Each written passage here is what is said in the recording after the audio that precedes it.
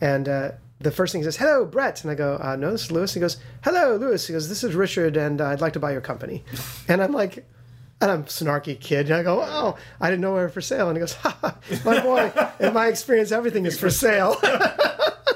And he totally said, imagine him saying "Yeah, that. it was awesome."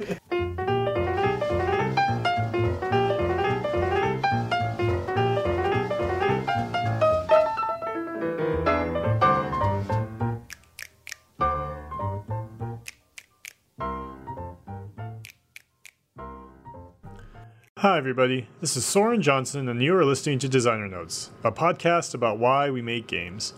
Today, we are talking to Westwood Studio co-founder Lou Castle. At Westwood, Lou worked in many capacities as a programmer, artist, director, and executive. Among other achievements, Westwood pioneered the real-time strategy genre with Doom 2 and the Command & Conquer series, and made the award-winning adventure game Blade Runner. After the company was acquired by EA, Lou served as VP of Creative Development, notably helping lead the Boom Blocks team.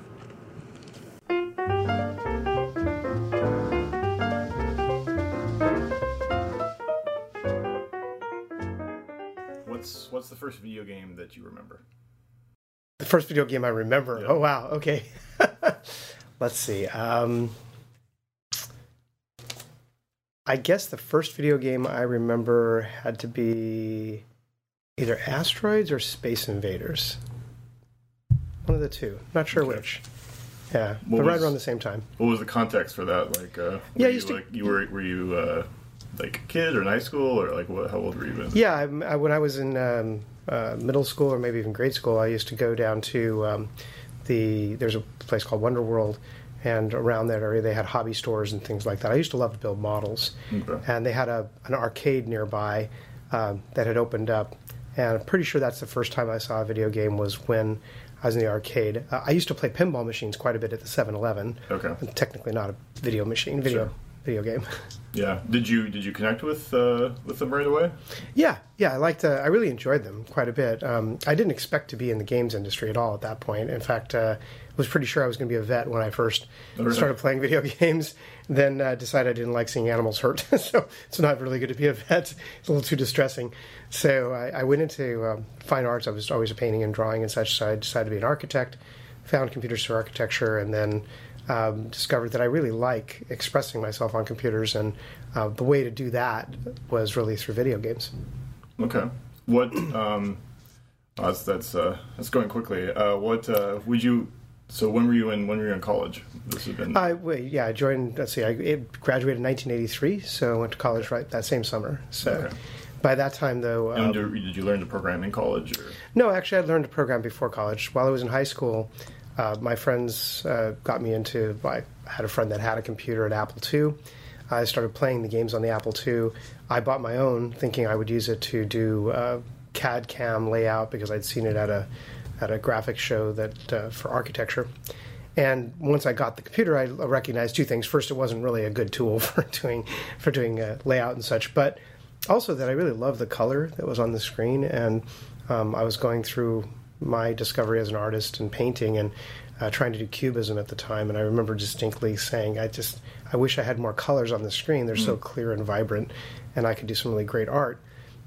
One thing about being an artist is that you spend a lot of your early career just trying to discover something new to do, and you think you found something really fun, like, I know, I'll turn people into chrome robots. Oh, no, sorry, I did it a long time ago. So, you get into these fits of feelings of discovery, and they truly are discovery, that you found, and then you find out that somebody has already done it. It must be even worse now with the Google. Trying to come up with a new idea now is just is frightening. So were you trying to make like digital art on the computer? Yeah, basically? Actually, that's exactly where I started. Where I started in games was I wanted to do drawings on computers and paintings, really. And I used to tell people, I know this sounds crazy, but someday you'll have galleries where you'll have monitors hanging on the wall, and people will view the artwork the same way they view art now, and it'll probably even move, and people kind of scoff and laugh in their sleeve, thinking, yeah, this crazy kid, he's got one color of really lime green. What are you going to do with that, right? But I was undeterred. I mean, I thought this is a great fun place to be.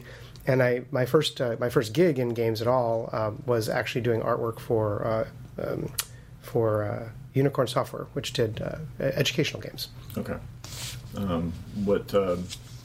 When you were doing art on the Apple, like, was this stuff you were doing by hand, or were you doing vector stuff? Or like, yeah, so it's a great question. People always just assume, oh, well, you whipped out your Wacom tablet and started drawing. It's like, yeah, no.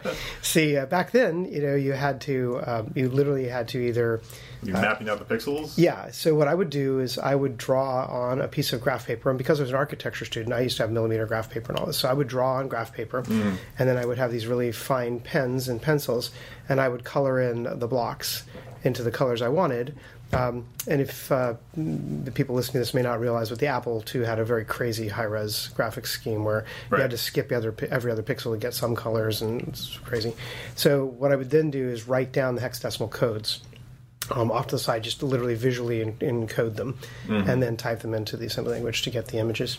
Wow. For full screen graphics, yeah, exactly. It took a long time. I mean, these were characters and stuff like that for video games. So the sizes of the graphics were much smaller than, so an 8 pixel by 8 pixel character was about what you were going to get certainly for text and stuff like that. Yeah. Then, and then for drawing full screen stuff, they came up with a product called the Graphics Magician, I think it was called, and you could plot a line, and if you created a polygon, it would fill the polygon with whatever pattern you had set, and that was a great innovation at the time. There were no mice; they hadn't come around yet. So the way I used to move the cursor on the screen is I'd have two paddles. One paddle was in one hand, one paddle was in the other hand. Each had a button. Is that the?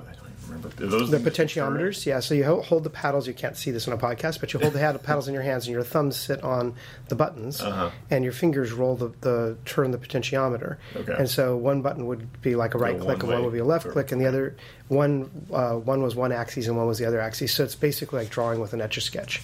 Okay. So yeah. Right. And then it turns out myself and Rick Parks and a bunch of other people that started art way back in the early days of computers were actually quite good at Etch-a-Sketch for the obvious reasons. I bet.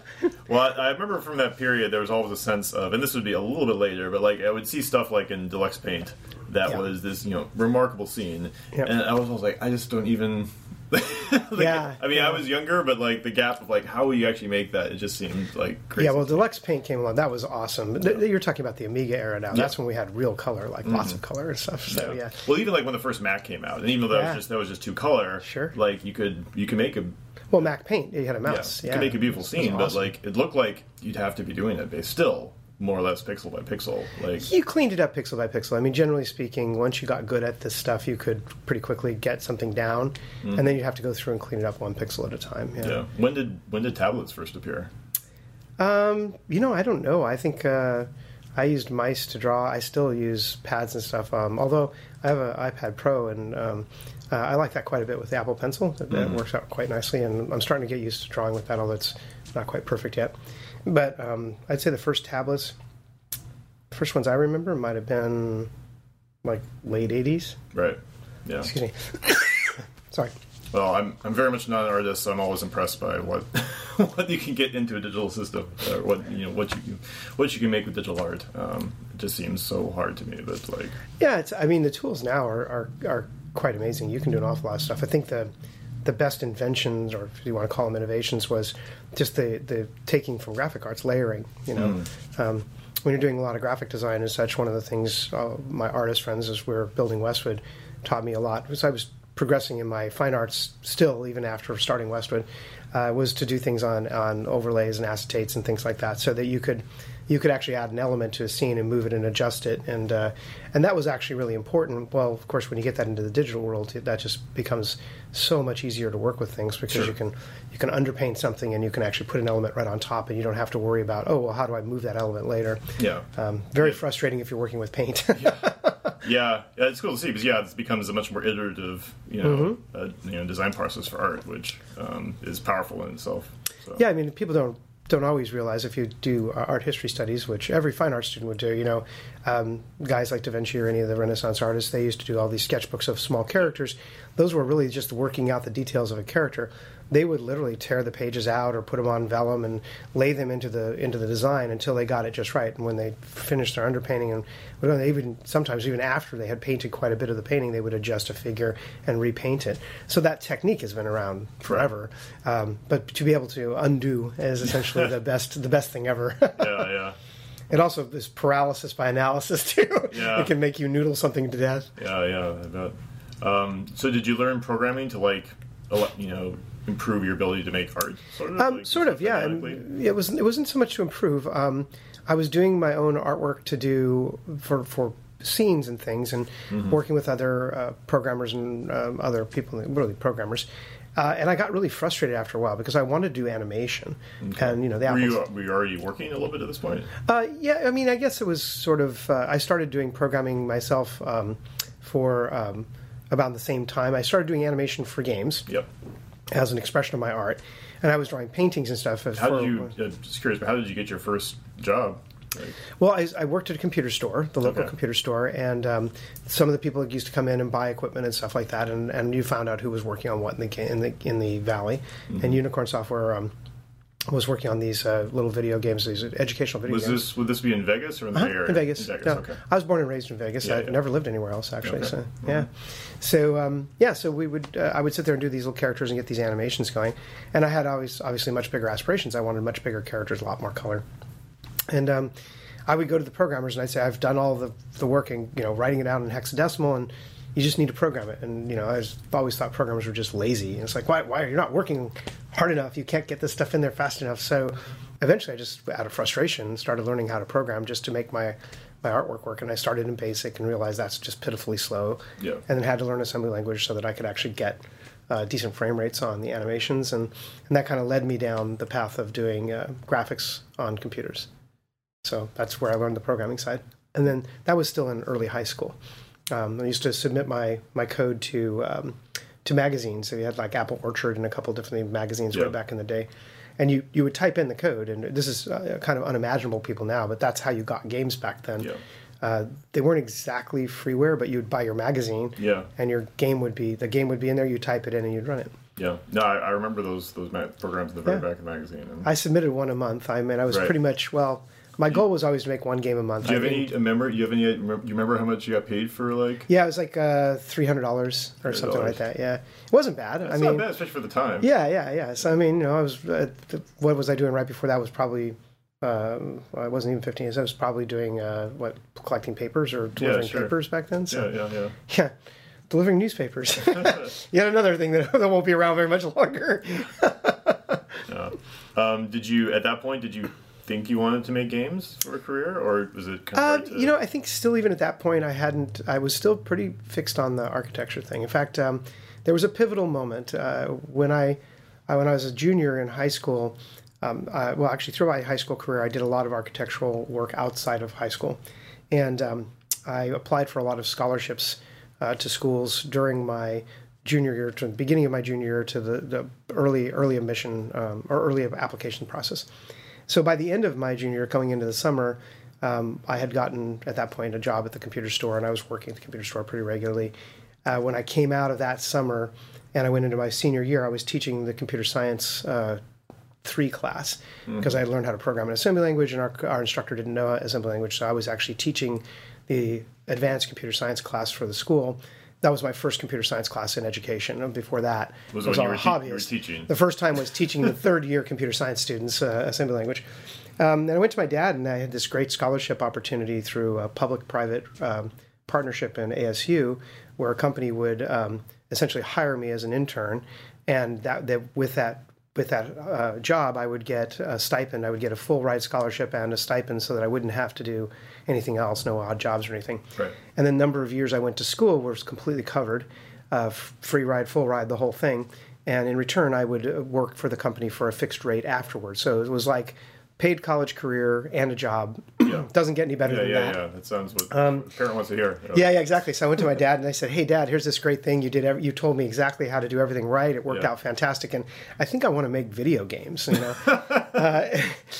he asked me, he said, "If you," and I'll never forget it. He says, "Well, if you let's say you did this this video game thing, because he had no idea what it was, and he said, because he's thinking, I'm just going to play games all day, So he goes, if you did that, this would have been 1980. It would 83, yeah, it would have been actually 82. So yeah, that's real early. Yeah, so he's like, and wasn't that right around the video game crash also? Yeah, the Atari stuff and all that.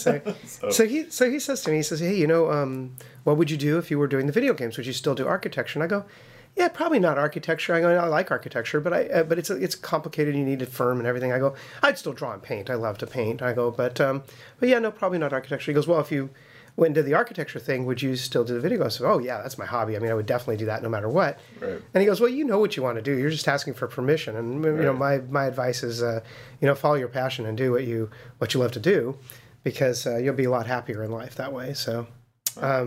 Really good on him. I don't. think a lot of parents would have reacted differently back then. Now, he did refuse to buy my computer when I wanted a computer as a gift. He said, too expensive. It's just a toy. It'll sit in the closet like so many other gadgets and gizmos you got. So I had to work as a busboy and work for the Park Service and stuff like that to raise the money to buy a computer. They were quite expensive. I think I paid might have been almost $2,000 for an Apple II back in. I think I bought it in 1980. Wow. And an Apple II. Apple IIe? I bought an Apple II Plus. They had I bought an Apple II, and I bought the 16K expansion card. And very quickly thereafter, I managed to give it back to the basically return it and get an Apple II Plus, because I ran into a little bit of extra money for an odd job. And I was painting windows. Right. So for the Christmas season, I went around and painted a bunch of windows, and I went into the store lamenting the fact that I was only a few $100s short of an Apple II Plus. And Nick Reese over at Century 23 cut me a break and said, oh, well, fine, we'll take the one you bought and put it on the floor as a demo unit, right, and we'll cut you an Apple II Plus for just the difference in the price. Cool. So you decided you wanted to make video games. Yeah. What did you do after that? Yeah, so the Fine Arts Computer Science at UNLV, so I went to the local store. I was working as a computer salesman, and so that was really where it started. And because I was at the store, I kind of got connected with the computer games community there, and did a couple of... we started a little company that didn't go anywhere. One of the guys that was running it wasn't terribly motivated to return phone calls and stuff. We didn't know that at the time, because we had a near miss, this little tiny company called Out of the Blue that was the three of the sort of first 5 employees of Westwood, but in a totally different arrangement. And so I just started little by little doing work on other kinds of games whenever I got a chance. And then Brett... Were these from games being made in Vegas? Yeah, Brett Sperry was the one who really got me into the professional games. That was my business partner for so many years for Westwood. So he came... how'd you meet him? He came into the store. Yeah, he was a customer of the store. And he was the one...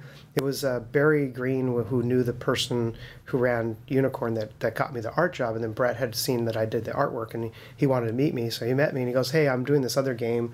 and I think it was Dragon's Fire on the Apple. And he goes, I could really use some art. Because back then, programmers were expected to do their own art. I mean, there was no such thing as professional artists in video games.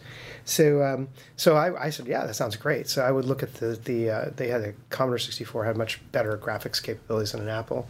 Although I would have never said that at the time. It was absolutely true. So I would sit there and labor over trying to duplicate the same things. And then actually I wrote some of the low-level routines to do the fire effects and stuff like that, because I had a very clear idea of what I wanted to do, and you couldn't actually draw it frame by frame. It was a digital effect. So we got to working together, and then we did.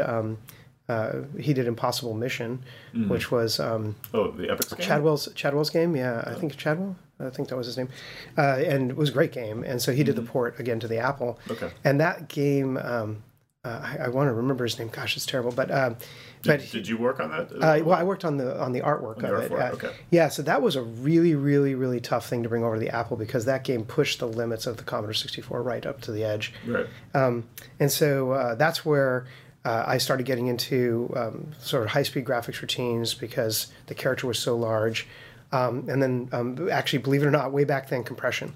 And started working on image compression, because I was going to school at that point. Then by then, I was going to university and learning computer science as well as fine arts from university, but computer science at UNLV at that time was a heavy math discipline. Most of the computer science majors were getting hired by the defense industry. People may not realize this. Las Vegas has a very large defense industry in the community. We have the test site that's only 70 miles away, and that created a lot of Department of Energy, Department of Defense jobs. So EG&G, engineering, aircraft, things like that. And so that's actually where I got into the whole side of image compression and 3D systems and things like that. I was fascinated with 3D as an artist, of course. So as Westwood grew and we started doing more and more games, I was taking these ideas that I was learning at school, which were very kind of high-end, high-level language, really, Fortran, COBOL, but Pascal. Right. And trying to implement those kinds of ideas in assembly language on the Apple. So, yeah, it was kind of weird. Very quickly, the first project that Westwood did when we decided to create Westwood was a port of John Freeman's Temple of Apshai trilogy, and we ported them over to the Macintosh. Okay. That was probably the last time I think Brett was the lead programmer, because we had always been a team where I was doing the artwork and not really design. I didn't fancy myself a designer at that point. Really just the artwork and some low-level coding. But by the time we started on the Mac, it's kind of a funny story, but by the time we started on the Mac, it was pretty clear I was going to end up being the programmer, doing most of the low-level heavy lifting, and that's sort of where we went from there. He used to say I was a much better programmer than him. I'm not sure if I was better, but I was definitely a more disciplined programmer than most people at that time. I was really adamant about structure control, making sure routines were non-destructive to registers and stuff like that nowadays doesn't matter at all, but back then was kind of different thinking. Yeah. Well, you keep bringing up ports, and I think people who weren't from the era don't know that was just one of the biggest issues at the time. Yeah, it's just how you got into the business. Yeah, we did do an original fairly early. I mean, in 1985, when we started Westwood, it was March of 85, we were doing the Temple of Apshai trilogy on the Mac. And the way that came about was very much like you said, people had a game, Epyx had this game, had been successful on the Commodore, and they said, okay, well, we have this new machine out there, the Mac, it's been out for about a year. We need to find somebody to put this game on a Mac. And, most of the games programmers back then were all assembly language 6502. Mac was 68,000, so at that point, so we went. I got to tell the story. It's actually fun. We went into the meeting. We were on the phone with Bob Lindsay, who gave us our first break, and we're just two guys working for a couple computer companies around town. We'd done odd jobs, whatever, and Brett had called him up and said, "Hey, we'd really like to set our own company." Disastrous name originally was called Brellos. Terrible name for a company. So I said, "That's just an awful name." We knew it was an awful name, so it's like, okay, well, what are we going to call ourselves? And I said, I really like the area down in Los Angeles. We always hang out in Westwood. We'd go there after school during high school and drive all the way down to LA to hang out there, because you had UCLA, you had the film industry there, you had kind of lawyers and doctors. I said, Westwood Associates, I was already programming, doing accounting software and stuff like that as an odd jobs part of my computer job, selling computers. And I said, if it doesn't work out, Westwood Associates is a good enough name. We can do just about any kind of programming. We'll go get an odd job, do some point of sale system or whatever, and then use the money to make games, right? Right. So that was where Westwood Associates was born. It became Westwood Studios later. Right. Huh. It's funny. I never associated with the Westwood in LA because you guys were from Vegas. Right. Well, that's where it was. That's where it got the name. So people go, "Oh, you must be from LA." It's like, no. UCLA fans? No, not really. But we were friends of the area. Yeah. So the story is, we're talking to Bob and say we're going to do this game. He goes, "Well, we want to do it on the Macintosh." And I had a Macintosh. I owned one because I sold Apple computers. So of course I got one in 1984. And I had used it to play around with and everything, drawing pictures on it and all that, but I never programmed on it. I didn't even think to, And so funny thing is, he says, "Well, we're negotiating a deal, basically." And he says, "Okay, well, we'll give you like $16,000, I think, to port this game over onto the Macintosh." And we go, "Great," we nail out all the details on the phone. We hang up the phone, and Brett looks at me and goes, "I didn't know you knew how to program on the Mac." And I go, "I didn't. I don't. How hard can it be?" Right? So I ordered the Apple Developer Kit, and I got my 1,700 pages of Inside Macintosh, and I said, "Oh, this can be very hard." So, but we got the game done. We got it done a little earlier than expected, and I suppose it helps porting up, sort of, instead of porting down. Although you only had two colors, right? Yeah, actually, it was really hard because the Mac, especially back then, they had they used to call them Fat Macs, Skinny Macs. Well, actually, originally we called them the Macs and the Big Macs, Little Mac and Big Mac. And then we got an email from Apple saying that it was a PCMA email and said, please, we're asking all salesmen to please refrain from calling the Mac Plus, I think they called it, or whatever, the Big Mac. Some clown got really upset at us, which was awesome. Yeah. Anyway, so that's how we. That's how we actually started Westwood, with the idea of just the sheer audacity of signing up for something we weren't really certain how we were going to do it. Yeah. All right, so you started Westwood. Did you have a sense at the time of like? Did you care about like what specific types of games you guys would be making, or I mean, did you guys have a goal to start making original games, or like what did you see for your guys' company? Well, I guess so. We had different kind of views on the things. Brett asked me what I really want to get out of this, and I said I just want to have fun. Mm-hmm. I learned this was my hobby, and I want to have fun. And he used to tease me about it all the time as we got bigger and more successful. But it didn't change. I mean, my passion was always just to really enjoy. It was always an exploration for me. Right. So we started with role-playing game, which was Temple of Apshai Trilogy. It was kind of an adventure game, really. But it was adventure role-playing because you had equipment and stats and such. Yeah. More storytelling, though. I would say John's vision for the Temple of Apshai was really to tell a D&D kind of story. Mm-hmm. I'd have to talk to him at some point about it. I'm sure I did talk to him over the years about what it was that inspired him, but they were a great little trilogy of games. Mm-hmm. So we started from that. Of course, before that, we had done action games, like puzzle games, platformers, things like that. So I don't think we had a particular idea of, we had to do this kind of game.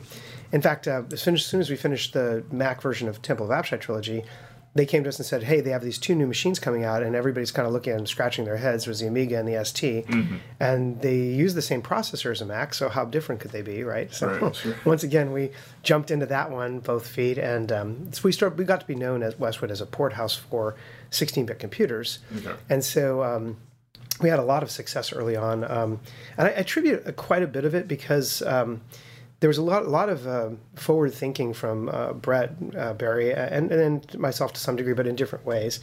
Barry was our first employee. I mentioned him earlier. He was in the games industry. I was the #1 salesman for Apple on the West Coast for the hours worked versus the amount of volume sold, and he was the #1 salesman for total dollars sold. Okay. And we were both in Las Vegas, so you would have thought that it would have been a California company. Sure.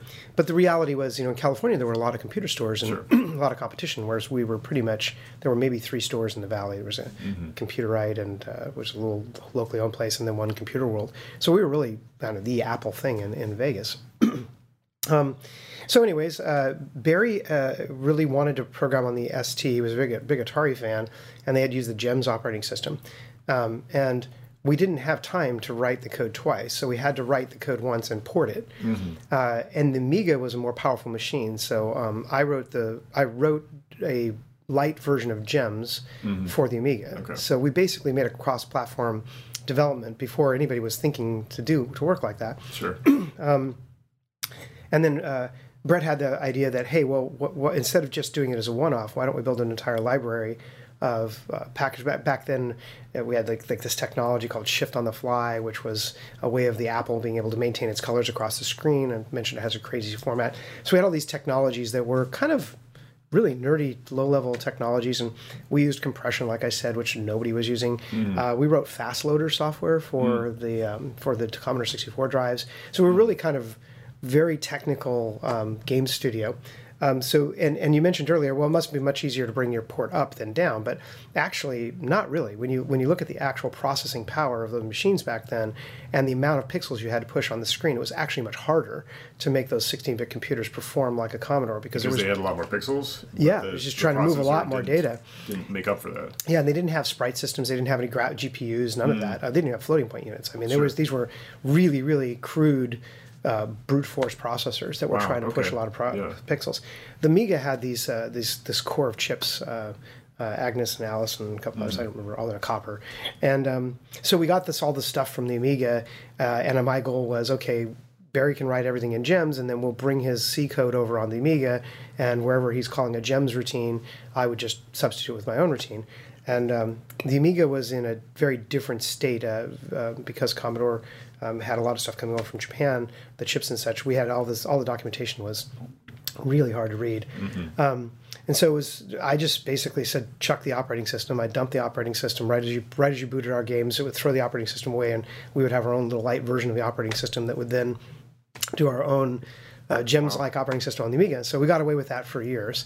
And once we did the AppShy games, and you had this little guy running around on a maze and everything, Bob was like, well, can you guys do an arcade game? Super Cycle, at the same time we're doing the games projects. They were very big on these sports simulator games, just kind of twitchy sports games. Mm-hmm. And so I think, honestly, there weren't that many people that could get good performance out of these machines. Right. And so we started doing those games programs, and that's sort of what really kickstarted Westwood, because once we started doing those, we actually did some original games, like California games and such. So that was where we bled into originals. Well, during that same time, we started working on a game called the Mars Saga for Apple for the Commodore 64 for EA. Sorry. Mm-hmm. And we were using all of these different techniques we had to get this RPG going. So even from the very beginning, we were doing an RPG, then we were doing sports games, then we did a racing game, called Super Cycle on the Atari ST. Yeah. I mean, getting the Atari ST to have a full screen motorcycle racing was really, really tough. Like you had to. It was bleeding edge stuff, and the whole game ran in the interrupt, and I could go on and on in the details. Wow. Well, so that's actually what kicked off Westwood. We didn't. You asked earlier, the whole way we got into this is, do we have a particular type of game we wanted to make? Not really, and I think that's what. I think from the very beginning, what we liked was the idea that things were happening in real time. Mm-hmm. So if you think about when we first did Temple of Appshai Trilogy on the Mac, we had the guy running around in real time, the monsters coming at you in real time, and the publisher was like, no, you can't do that. Nobody can. That wasn't how the people original... people can't think fast enough. You've got to go one turn. You take a turn, the monster takes a turn. You take a turn, the monster takes a turn. Yeah, that's a huge difference. Yeah, it's a massive difference. So we programmed it that way originally, thinking this was a great innovation. Right, and they said, you ruined it. I was like, okay. So we had to go back and put all the stops in to make sure that the moves move one at a time and all that, which was actually more work than I'd just done it turn-based in the first place. I mean, nowadays, turn-based versus real-time is like a design aesthetic choice. Right? Sure, they're both just totally valid, but at the time, you could see real time was this exciting thing because nobody people weren't doing it. It was so hard. So. Yeah, and that's actually, if you look back at all the Westwood games, that's something we brought to every one of our things, every one of our games. Of course, the sports games were always real time, but if you look at Questron 2, and you look at these dungeon games we used to do, and a lot of games you'd be like, Ultima was one of the inspirations for a lot of games. You'd be wandering around the world and an encounter. Instead, it was like, no, we want the guys running around on the world, chasing you down. And so from the very beginning, we liked real time. And the game company called Faster Than Light did Dungeon Master, which is a great game. And we said, wow, it would be really cool if we could work with a D&D license, because we knew SSI at the time, to do a D&D version of that, kind of inspired by Dungeon Master. And that was Eye of the Beholder, so that was a huge hit. But that's way later. I mean, we did educational games for Disney. We did card games. It seems like one of the defining traits of Westwood is that you guys weren't pigeonholed into any one thing. No, in fact, in a weird way, I think the success of Command and Conquer was so strong for the company, and so most companies that have that kind of a hit, that's all you would build. You would just build that. But Westwood had always had a culture of innovation and difference. And, frankly, we would go from really dark and very serious games to very lighthearted, fun games. And that constant oscillation was what just kept us excited. So in a weird way, Command & Conquer made it harder for us to keep doing new things, because everybody was expecting another Command & Conquer. And we would even have okay, we really love Monopoly. That's the best Monopoly we've ever seen. But why on earth was Westwood making Monopoly? I mean, What's going on here? We had a vision. We said, what? Nobody's made a good AI for these kinds of board games. And the problem is, every time you play this board game, you're basically just putting the board on a computer, which adds nothing to the IP. And the whole idea was, I want to be able to see my little characters dancing around on the screen, because that's what I imagine them doing when I'm holding them. And more importantly, I want to be able to play against the computer like it was a person, not use it to facilitate play amongst people, but actually play against this AI. It was really tantalizing to us to be able to have the computer take the role of opponent. Yeah. Did the AI negotiate in trades? Yes, it did. Because that's the trickiest thing. That was actually what made it a huge success. Not only did it negotiate in trades, it could actually propose 6-way trades. So it would, yeah, it was an expert system. I wrote the AI for Monopoly in Excel, actually, because by that time, let's see, that was 95. So we were part of Virgin at the time, and I was the CFO for the company, as well as doing game design and doing a little bit of light programming for some of our 3D systems and things like that. And I wanted to do an expert system for Monopoly. I was fascinated by AI, machine learning. So I was actually living in Excel every day because that's what you do when you're a CFO anyways. And so I thought, well, you know what, I'll just put the board up in Excel and I'll write all the whole expert system in Visual Basic and get it all written up. So I wrote the whole thing there and worked it out with all the iterations and got the whole system working to where it would actually value the board at any given time based on the expected outcome of how many moves were going to be left. It would then weight the different properties and the expected values and created an expert system to try to play the perfect game of Monopoly. And then all the values were tunable.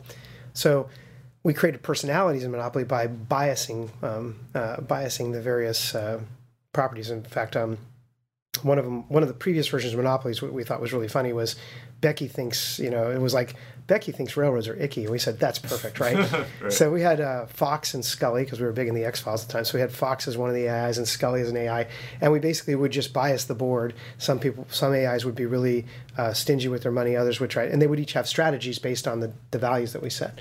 It was really good. I mean, it was a really well done Monopoly, and it was beautiful because we had a great art team that would do these fantastic animations. And Mike Legg and those guys had done all the real-time animation inside Windows 3.1, so really tough to do. Thank God to Chris Hecker, who did, it wasn't with Westwood, but he did all the Windows 3.1, the Windows, I remember it was called WinG libraries. So. Right. So I'm rambling, but at the end of the day, we would do any kind of game that came our way, and we had huge successes for that.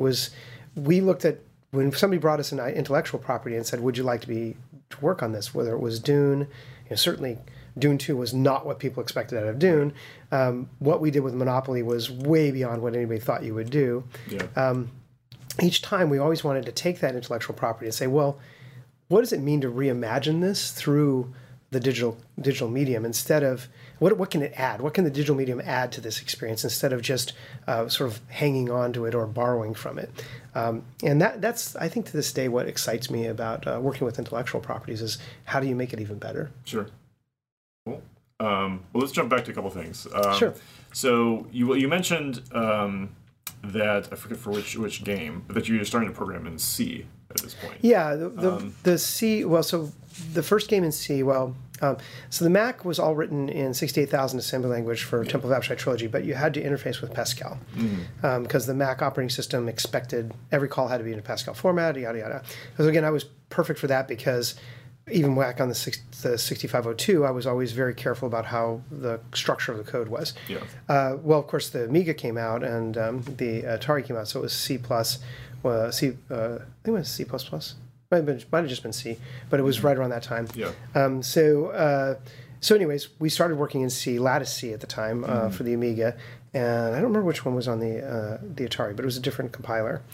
They were both K&R compilers. So. Yeah. Did you find that changed the way you worked, being able to not have to deal with assembly, or were you so used to assembly at that point? Well, it didn't change the way I worked because I had to write all the assembly language routines that were simulating the libraries for the Atari on the Amiga. But yeah, no, we wrote the games in C, and that was part of the cross compatible nature. But that being said, like Super Cycle, the menu systems and things like that were all written in C, but the minute you went into the game, it was all pure assembly. In fact, actually, Super Cycle the entire game loop ran in the interrupt, the vertical blank interrupt, which is another thing that's gone. So people don't even realize how that all worked. Yeah. But it's basically free drawing, or free game logic, Yeah. Right. Yeah, so I guess C was the way Westwood always did things. Mm-hmm. Apart from our 8-bit games, our 8-bit games were always written, of course, in pure assembly. Yeah. I'm trying to think back. It's like Dragon Strike was 1989. Yeah. So, and even in '89, we didn't write. The only thing that was C was the game would start. It would do its menus, and the minute you left the menus, it was a full-on assembly language. I wrote my own DLLs and everything on that too. So. Yeah, I got to skip assembly entirely, and it's kind of one of those gulfs that it's kind of hard for me to imagine programming in that format. But I guess you just get build up your ability at it, I suppose. Yeah, I mean, it's it's really not. If you've programmed in anything at all, assembly is not that tricky. It's just shockingly low level, right? Yeah. You say, okay, well, I got to start with a routine that does a thing, and then build a routine that sits on top of that routine. You just keep stacking them up. Mm-hmm. So you're building your own tools and your own library, basically. As you go yeah, exactly. Make it work. And you're building them.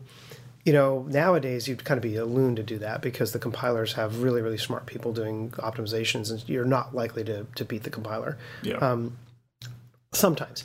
I would say on phones nowadays, it certainly works. It helps to know how the things work. Yeah. So being an old assembly hack was not terribly useful come the sort of late 90s. By that point, most people just really weren't diving into assembly. But having an understanding of how all that worked was hugely valuable because you just structure things differently. And even back then, the thing that's great about assembly is you can optimize your libraries and your implementation around exactly what it is you want your game to do versus all of the things it might have to handle if it was a general purpose. So, and nowadays, I mean, gosh, if you really know your shaders and things like that, you can optimize a shader. Now, you can use any kind of tools to create shaders, but when you look at the code that those tools create, they definitely can be optimized. It's not even those compilers aren't perfect. Right.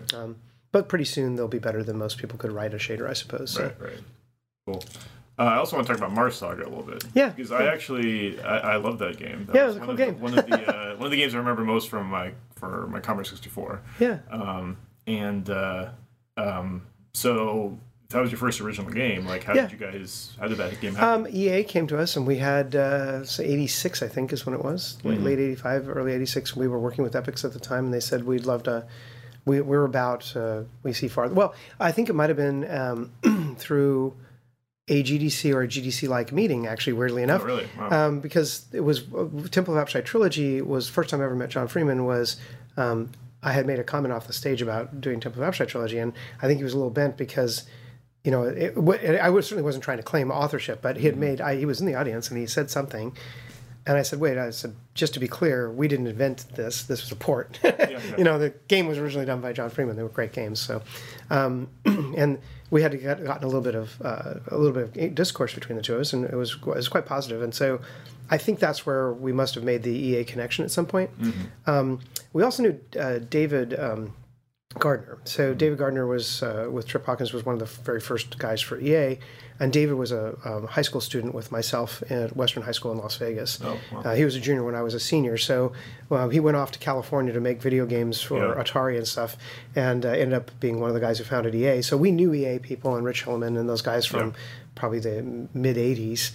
So we've known them forever, and we got a call from, we called them and they called us, but we probably called them and said, hey, can you, they were publishing, their publishing model at the time was to hire companies to do, it was like a record label kind of model. And so we thought that was great. So we went to work on the Mars Saga, and that was how it got done. They came to us and said, what do you want to do? And we said, well, we've just been working on these role-playing games. We'd like to do a role-playing game. We don't want to do something fantasy. We'd rather do something sci-fi. And right. Yep. Yeah, it had a really detailed tactical mode. It did. Tactical combat mode. Yeah, and there's some really neat algorithms in that thing, too, like the radial fills and stuff like that, so you could have explosions and animations and stuff. You throw a grenade or something? Yeah, and it would actually bend around. It would actually have the blast radius that would have the diffraction around corners and stuff, and would calculate all the damage. And so it was really very, it was like a tactical, kind of a Tom Clancy kind of game nowadays, but very, very crude version of that. It was a little XCOM-y almost. Little XCOM-y, but XCOM wasn't out yet. Of course. Way before that. Quite before that. Yeah. It was. I was the creative director for that one, and the designer and the lead programmer on that, and so I did all the world stuff and wrote the story. My brother was going to University of Texas by then. He has a PhD in biochemistry, but he was a microbiology, molecular biology, and biochemistry. And so I was like, I'm really fascinated about Mars. Could there be life on Mars? And could you make a life form based on silicon instead of carbon? And so we had this whole hypothetical discussion of alternate life forms. And so that was the whole impetus for Mars. And we went out and got the scans from the Viking landers and the Viking craft and the early landers, and a lot of people don't realize it was actually pretty detailedly mapped out, where the world map was Olympus Mons and Valley of Ardaris and all that. Yeah, like the world map it was 256 by 256 cells, and every cell had an algorithmically generated battlefield, and the height information for the entire world was pulled from the maps of Mars at the time. That's cool. So yeah, it was something to this day I always strive for, is this authenticity in games. Right. Yeah, I remember trying to, you go from city to city on the world map, and I think you had a pretty restrictive, like some sort of supply. I assume the oxygen or something like that. Yeah, and probably, And it felt very, because all the other games, Ultima or Questron or whatever, it was all, just wandered freely, and this is the first time you're like, I really have to I have to manage this. Yeah, I really have to decide, do I want to go this way or do I want to go that way? And there are a couple other random things I remember from it. I remember when you went up in levels, you would upgrade all these different things, right? Like handguns or rifles or whatever. And I think you kind of hid what weapons were going to unlock as you went up in levels, and I was always might be too much detail that I don't remember now, but it's probably true. I was always curious. I was like, I'm gonna get that next level. Yeah, there's gonna be this new gun I've never heard of. Exactly. Yeah. So that definitely was part of the design. Really, did you ever play Traveler? It was a paper game, paperboard. So we played a lot of Traveler. We played a lot of D&D and Traveler and other games. And one of the neat things about Traveler was it was very mathematically based. And so that's where Mars Saga got a lot of its inspiration, was, hey, we should build a role-playing game around balance and math. And so that's fascinated me from the very beginning. I've always been a balance guy of, how do we build out what kind of algorithms would be interesting to people to play through, right? Because it's what it really is optimizing around algorithms, which is still very handy today as I'm working on these mobile massively multiplayer RTS games. Yeah. It's all about balance. It's the economies about balance. The units are about balance. So going way back then, that was the same thing we did back then. Yeah. And you're right. The point of discovery. You always wanted to be discovering new things. Yeah. I remember how it worked now. You go to a shop, and they would only show you the items that you could use. That you could use at the time, yeah. And so every time you went up to the level, you're like, I want to go back to the shop to see what's new available. And it's weird, because I think most games, they would just show you everything. Yeah. And you'd be like, you can't use this stuff. I think if I was enlightened now, could use the Wayback Machine, I probably would have shown the next thing, but had it locked. Right. But yeah, the idea was you didn't want to see you didn't want anybody ever to see the entire list, because you didn't want them to know. Always wanted them to aspire to go back, and the different towns had different emphasis, so you could actually have different stuff from different towns. Yeah. And there was a whole. Do you ever play Trade Wars? Because that was also. So that was the other thing in the game. You could sell and buy and use your travel and actually arbitrage the different villages and the different colonies. And that's cool. Yeah. There's one other thing I remember about the story, which is that it's just a very subtle thing, but when you were doing various things in the game, you encounter an area, you get a chunk of text, right? Yeah. But anytime you did something that moved the story forward, you get a new chunk of text, but it was in a different color. Yeah, like a cyan or something. Yeah. And I remember it just had that attachment in your brain where every time you saw the color, you were like, something happened. Yeah, you sort of lean forward and you're like, oh, well, something's really happening. The world state has changed. Yeah, right, exactly. Right. Well, that was important, because the Martians got a lot more violent as time went on. So, we got many years later, they were porting that game. It's a long story, but they were porting it to other platforms and everything. And it was called The Mines of Titan when we published it under, it was SSI, I think, Infocom. Infocom published The Mines of Titan. So it's basically, Wow. Yeah. So we did the Mars Saga for the Commodore. There was another one called Future Magic, which was the I can't remember the guy's name now, but a different programmer. The EA said, well, we've got 2 sci-fi games. We don't want to do Mars Saga on all these other platforms. So we said, okay, fine. So they gave us the rights to publish them on the other platforms if we want to do that. We did the ports. So we resold the title to Infocom, but we said, look, we don't want to just do Mars Saga and pay a royalty. We'll update the story and call it The Mines of Titan. So we did change the physics, not the physics, but the underlying premise of biology and stuff to be which mine it was, but it was basically one of the moons of Titan, and I want to. Oh, Titan it was. A moon. No, sorry, not. It was Titan, but it was the mines of Titan, but it was. Yeah, that's exactly right. The moons of Jupiter. There we go. It'll come to me. But yeah. So Titan was 25 years. Yeah. So Titan was the next likely place to have life in the universe, and so we went and I think that might have been methane based. I don't remember now, but all of these had real. I mean, we were big Carl Sagan nuts and stuff, so we were like, it was really best attempt to make it as authentic as possible. Yeah, cool. Yeah. All right, so you guys, I assume, start making a lot more original games at this point? You would think, but the work drives you where the work drives you. So I think after that we did a slew of ports. We did Road War 2000. We did, and then we did a lot of original titles for Disney, educational titles. So we did Mickey's Runaway Zoo, Goofy's Railway Express, and Donald's Alphabet Chase. For Apple, and then we did those across all platforms. So we got to the point where, and those were original titles. So we were starting to do ports and originals, but across platforms. So we started to become not the port place, but the place where you would go if you wanted to deliver IP across every platform. So we built up a relationship with SSI, who was willing to. Westwood had, we had some seasoned veterans that had done a lot of games, and we were bringing in new people all the time. We didn't have, like the Bay Area, a huge talent pool to pull from. So we had to hire people that had very little experience.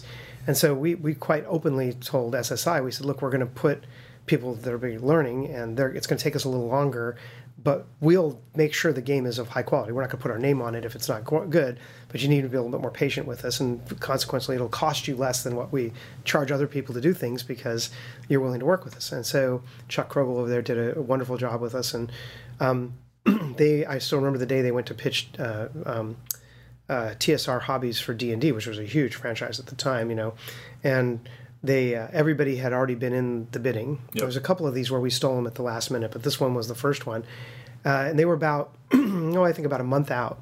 And Chuck came to us and said, "Listen, I know you guys do all these kind of high-end, high-tech games." He goes, "We're not really a high-tech studio at SSI. We're really all about the math for the strategy games." And so we learned a lot from them when it came to balance and strategy, but they didn't really have the technique to do the high-speed stuff or 3D systems.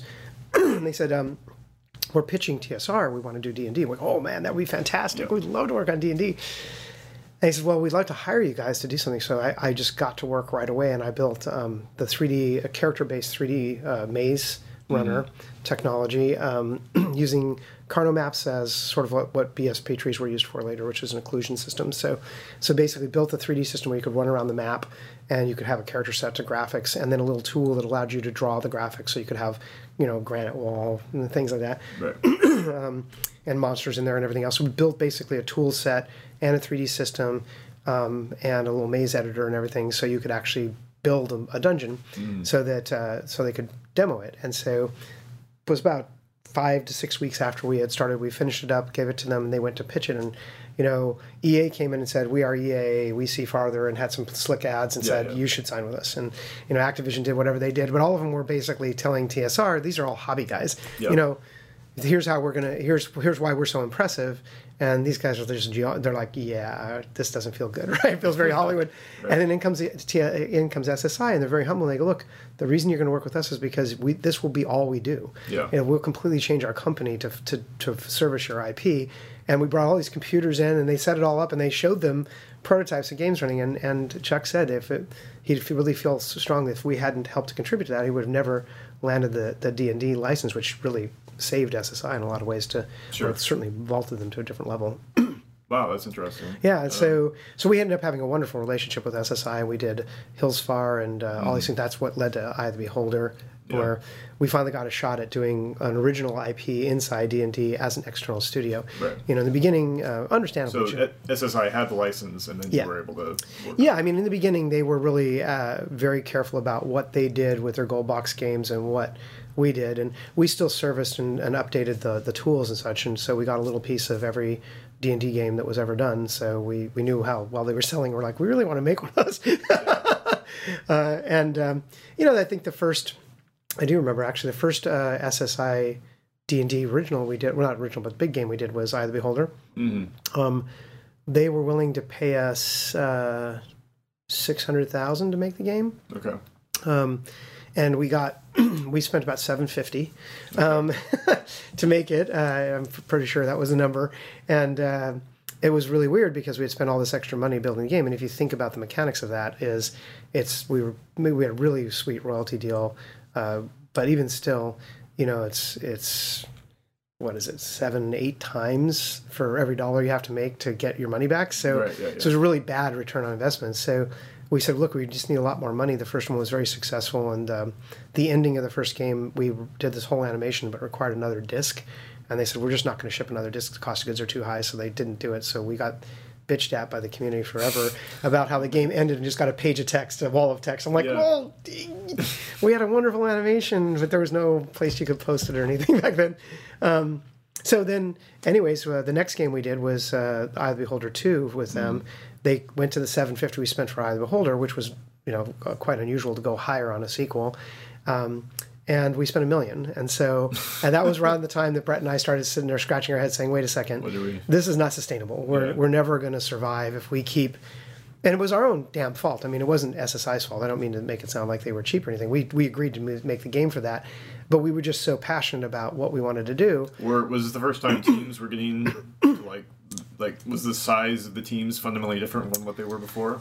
Is that what they were getting bigger, but the amount of art and animation, amount of assets, and just they're just big. They were big products, and our aspirations. We wanted to be. We had created a hit. We wanted another hit, and we didn't feel like just milking the first hit was going to get us another hit. We had to push it, so we had to make it better. And when you just looked at the sheer amount of work we put into things like Kyrandias and stuff like that, where they're just massive amounts of art. And we had some good technology too. Steve and those guys had to come along board, and I did a lot of the early compression algorithms. I mentioned that before. We actually got into compression to make things faster, not to make them smaller. Right. So fast loaders back in the day, the way they worked was you compress your data, and then if you compress your data, you can move it across the bus faster. So weirdly enough, that was like Dragon Strike and games like that benefited hugely by the fact that we had a 1.2 megabyte floppy, but that was the entire game and all the art. Well, our art was fitting in a fraction of the size, and 30-40% of the original size versus everybody else most people weren't even thinking about it. They just weren't even trying. Yeah. Nowadays, you got PVR and all these great compressions, 2 bits per pixel. That's fantastic. But did you? I mean, with Eye of the Beholder, I assume basically you guys saw Dungeon Master, and then you're like, we can do something better with this. Actually, I don't know that was it. I mean, sorry, excuse me. We saw Dungeon Master, and we said, this is a fantastic game. Yeah. And the way they visualized the world was perfect. I mean, we played Wizardry a lot when we were here. So I would say Dungeon Master did the 16-bit version of Wizardry. I would give it back to the guys over at Wizardry that really kind of defined what it is we expected out of a D&D dungeon crawler. Right.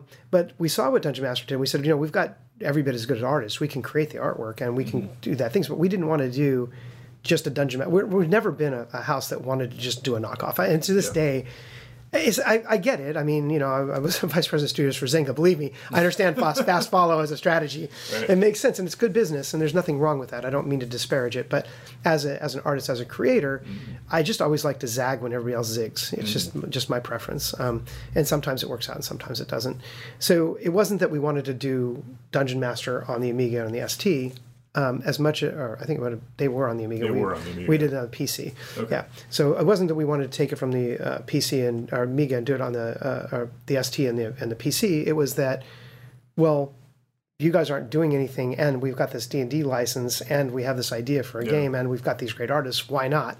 Yeah. And the thing that people look at the games on the surface, they look very similar, but if you look at the mechanics of the games, they're very, very different, because we had to actually follow all the D&D rules, so we had to actually do a completely different system of how the game was implemented. Right. We couldn't, like the Lands of Lore, where we got to build our own RPG system. D&D is a wonderful system. I was going to ask, do you find that, was it, what were the limitations of like that? Well, I was going to say D&D is a wonderful system, but it requires...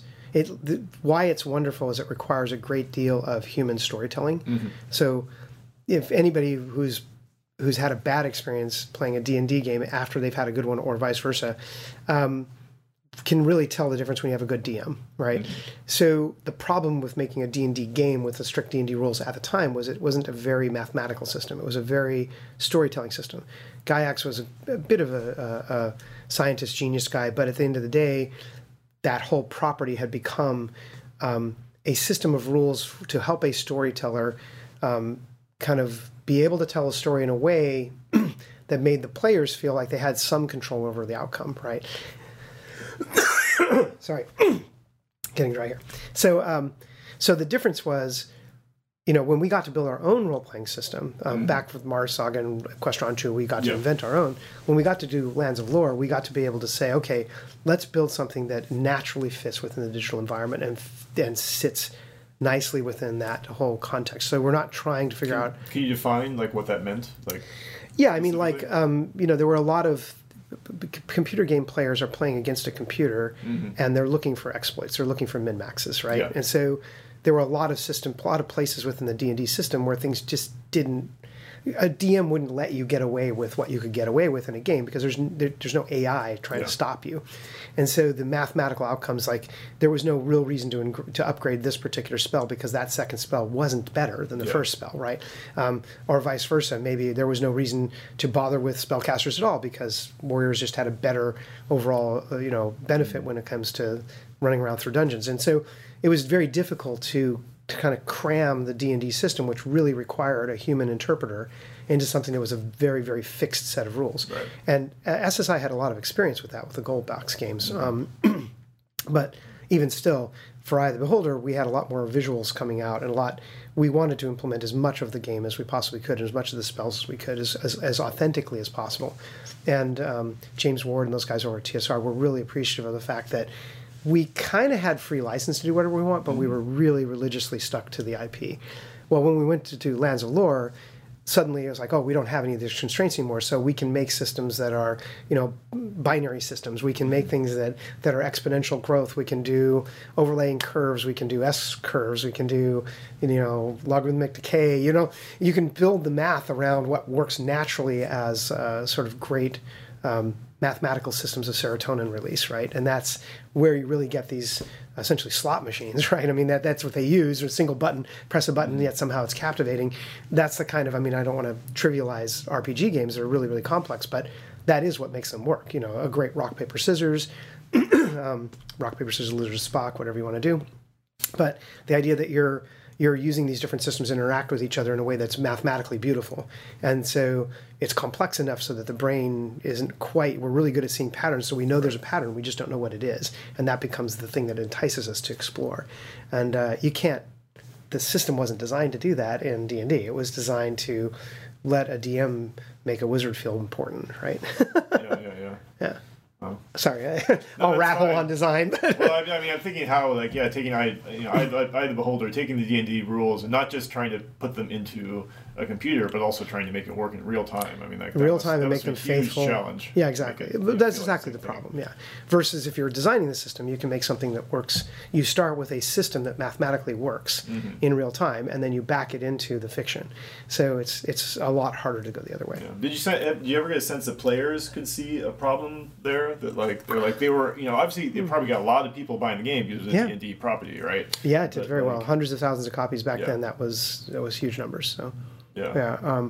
No, we never got any complaints. Yeah. In fact, actually, if any, we got a lot of accolades. And the only things that people complained about, there were a couple of spells that were, you would have to do a text parser because the spell would, like a wish. Mm-hmm. How do you put a wish? So it's those that's an extreme example. Did you just drop those spells? We just had to. You just couldn't do them because So we had some of the spells we didn't implement, and there were some weapons and systems that were broken, that were OP. Yeah.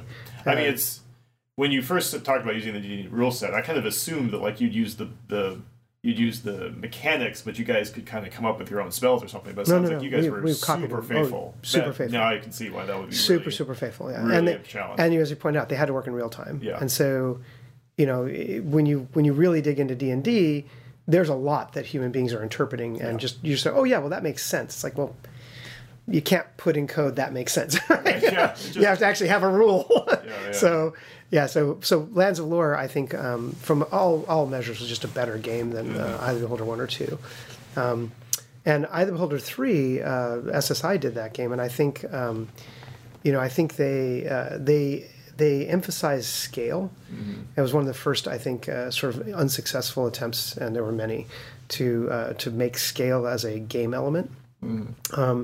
So they just thought, well, if they loved Eye of the Beholder 1, which was all about faithfully reproducing a D&D experience, and they liked Eye of the Beholder 2, which added city, so dungeon for Eye of the Beholder 1, we added cities, It was the Forgotten Realms. Not Hillsfar, like Waterdeep, I think is where we put it. And so now we had town dwelling as well as dungeon dwelling, and the game got a lot bigger because we were aspirational.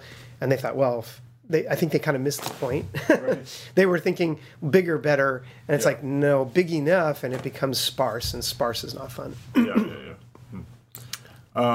So is this around the time when Dune happened? Is this there? That's right around the time. Eye of the Beholder 2, we wanted to do the next game.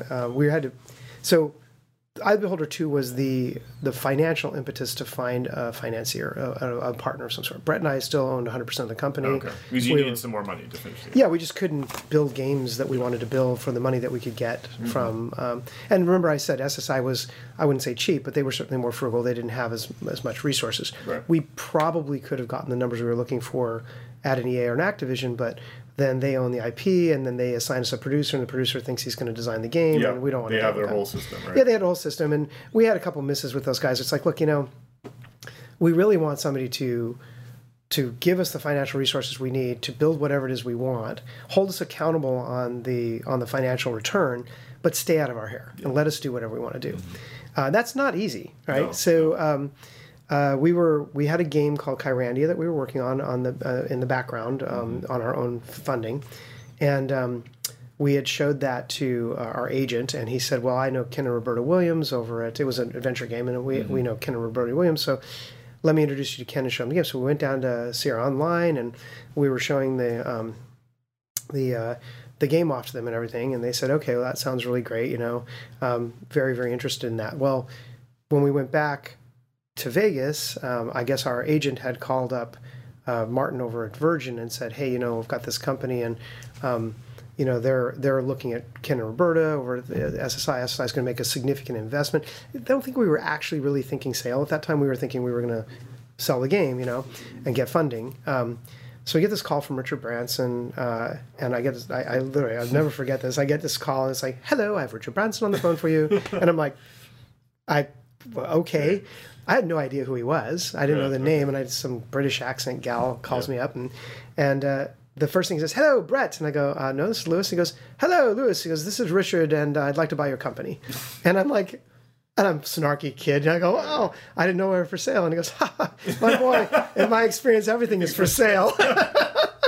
And he said, it was awesome. And then he says, he goes, "I just want to make it a directory call. I'll be, my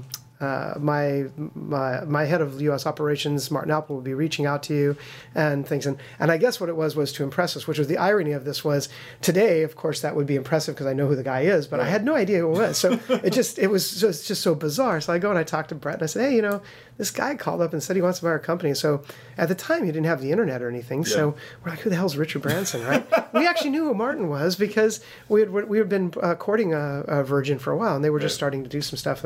And so we knew who he was. It would have been more impressive to me for Martin to call.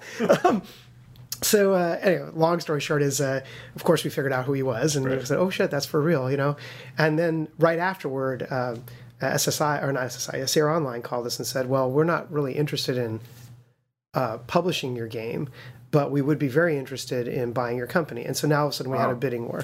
So we had the deal was really very straightforward. Sierra Online, we were going to get a pile of money, myself and Brett apiece, more money than we imagined being able to get. I mean, I hadn't even thought about the company being worth money at the time. We were just making our games, And I think we probably had a highest paid employee at the time might have been $70,000 or $80,000 a year, and Brett and I were making $35,000. Right? Yeah. We were taking less salaries because we were squirreling away the money to build our own games and everything else. Yeah. It was really an interesting decision because Sierra Online was going to make us wealthy and immediately put in place somebody who would run operations. We were 29 people, so they wanted to put a finance person in, an operations person in, and a head of the studio. And then Brett and I would become the executive producers for game teams, and we would be the talent that builds games. Yeah. And they said, their argument was, very sane argument, you're 29 people, you're basically 2 or 3 teams of people, and you guys are running it. And yeah, you're doing the business, but it's not what you want to It's not what do. you're best at, yeah. Right, it's not what you're best. That's not what you want to do. And we were kind of insulted by that. It's like, well, we think we're doing pretty well. We think we're doing okay. And so Virgin was a very different deal. Virgin was, no, you guys know what you're doing, and you're creating great products, and you're building a company, and as long as you continue to do so, we'll continue to give you money as long as you're getting a return. So the deal was very little money up front, a big piece of the growth of the company. And if we didn't grow the company profitably and successfully, we would have just basically given it away. And so we said, not ready to get retired and not ready to become. But that was definitely the riskier deal. Oh yeah, it was hugely risky. I mean, I was insane. There was no question. Yeah. It was. It was the stupidest, best move we ever made, which was, no, I think we'd rather have the autonomy. We'd rather, again, but if you think about the motivation. How is the autonomy built? I mean, if you're still your company, I guess. Yeah, lock, stock, and barrel, 100%. They owned it. I mean, this gets into like legal details, I guess. But that's okay. It's well past the time of it. Like, how do you feel comfortable that you'll have autonomy when you have still sold the company? Well, we trusted Martin. We had started working on Dune 2 at the time. We had already had a relationship where we were working on a game together, and it wasn't just that. I mean, it was also it was in the contract. We knew we could trust on the paper, the paper, and the paper gave us. You guys would get a cut of It was true autonomy, and it was a phantom equity, and a lot of control clauses about change of control. What they could and couldn't change about the deal, as long as we were profitable. We would set a budget at the beginning of the year, mutually agreeable budget. By the end of the year, as long as we met or exceeded that budget, so we would have. have. You guys were a very defined unit of like this is Westwood. Funding. This money comes in, this money comes out. Right, funding of at least that level or more, and so. We started building products. They were successful. They gave us as much money as we wanted. We were able to grow at whatever rate we could handle. And because Brett and I were held accountable, I mean, honestly, there's nothing more than saying your life's work is going to be lost if you're not profitable. Right. Is no different than saying it's your own money. I mean, we really treated it like our own money. Yeah. And I mean, that type of deal sounds. It was a brilliant deal. Yeah. Yeah, I mean, it actually seems like it works as long as your owner follows through with respecting you guys, right? Well, yeah, but they couldn't really. I mean, so Virgin had plenty of money. It's not like Virgin as a company was ever going to. Right. So they were on the hook, and they could always buy the company, but it was at that point an obscene amount of money for what it was worth. But buy the company afterward. I mean, well, if they could always just undo the deal and pay us a flat fee, but the flat fee was prohibitively expensive, okay. right? So there's part of a contract that said like all of this stuff that's here goes away. Yeah, I think it was 3 times gross revenues or something like that. So it even scaled, which is interesting. Yeah. So no, absolutely. We weren't rubes. I mean, we built a good deal, and so what happened is the more money Virgin put into the company, the more expensive it was to try to buy us out. So the more incentivized they were to follow the original terms. That's really interesting. It does seem like a these guys risky are sharp. but smart deal. No, Virgin's it wasn't their first rodeo, man. They had done a lot of deals. I mean, that's what we used to joke that Branson buys and sells companies to fund his airlines. I mean, that was he loved airlines, and but what they really did is that at the time and still to this day, they bring in the Virgin brand. They buy something that has potential that's not so sexy. They make it sexy and fun and cool. Yeah. And they do whatever they need to do to change it. They're almost like venture capitalists in a way. And that brand then adds value. They pump up the value. They sell it to somebody. They lease the brand back to the person they sell it for some period of time. And then it's, good on you, mate. You do what you can with it. Right. So that's kind of what they did with us. I guess the key thing is that you guys were just incentivized to keep doing a good job. We just wanted to do a good job. Yeah. And frankly, I mean, we were always pretty frugal, but we were even more focused on the numbers once that happened because we owed it to ourselves and our staff. I mean, we had no intention of ever having a layoff. I mean, Westwood went from the day we started in 1985 till 2002. Right. We had never had a layoff. Yeah. So we had less than 2% unplanned attrition, and we had no layoffs. We had people attacking us constantly trying to hire our people, and they just couldn't pull them out. No. It was not perfect. We always look back, and it's always so much better in your memory than it was, but it was pretty damn close. I mean, we were closer than anything I've ever seen since that. We really invested in people. And the lesson I would have to myself and anybody is the best way to get that kind of loyalty is if you create something where you're as committed to the individual growth, career growth, and professional growth of your staff and personal growth as you want them to be to the company. And I think that's the quid pro quo that so many companies miss. They want staff loyalty, but all they're willing to offer is a paycheck. Yeah. Well, you're not going to get if you treat somebody like a mercenary, you're going to get a mercenary. And so, I mean, you mentioned how like it's important that since you guys never had layoffs, people felt loyal to your company, loyal and secure. Right. Were there also paths for promotion? Oh yeah. No. We almost always promoted from within. I mean, it was because the company grew organically anyway. So as we were growing, people kept getting. We were careful not to do. Is there? I mean, what the thing? Title escalation. We didn't do that. So. Right. I mean, the thing occurred to me is the issue, of course, is it's a bit of a pyramid, right? So there's only so many paths up, right? Well, we went from. As long as you keep growing, I guess. Yeah, we were 29 people in '92. Mm-hmm. By '98, when EA acquired us, we were probably 100 and. Gosh, we ended up getting to be 250. Mm-hmm. I think we might have been 180, 190 people. Yeah. So we went from 30 to call it 200 in 6 years. Yeah. So there was lots of growth, and as we were growing, we were becoming more and more successful, and so we were launching titles like Dune 2, which was of course very fan favorite, but pirated widely, so it didn't make as much money. Then we did Monopoly, and then we did The Lion King, and then we did, I mean, we got people from all over the industry saying, I have to work at Westwood, The late great Rick Parks set an art standard that was just, I mean, as the technology got better, he just got better. I mean, it was amazing. And I think our strategy of hiring artists was really good too. I was the head of the art department, and my thing was I put ads in papers all over the place, and I said I'll hire anybody that has 10 years professional illustration experience, no computer experience required.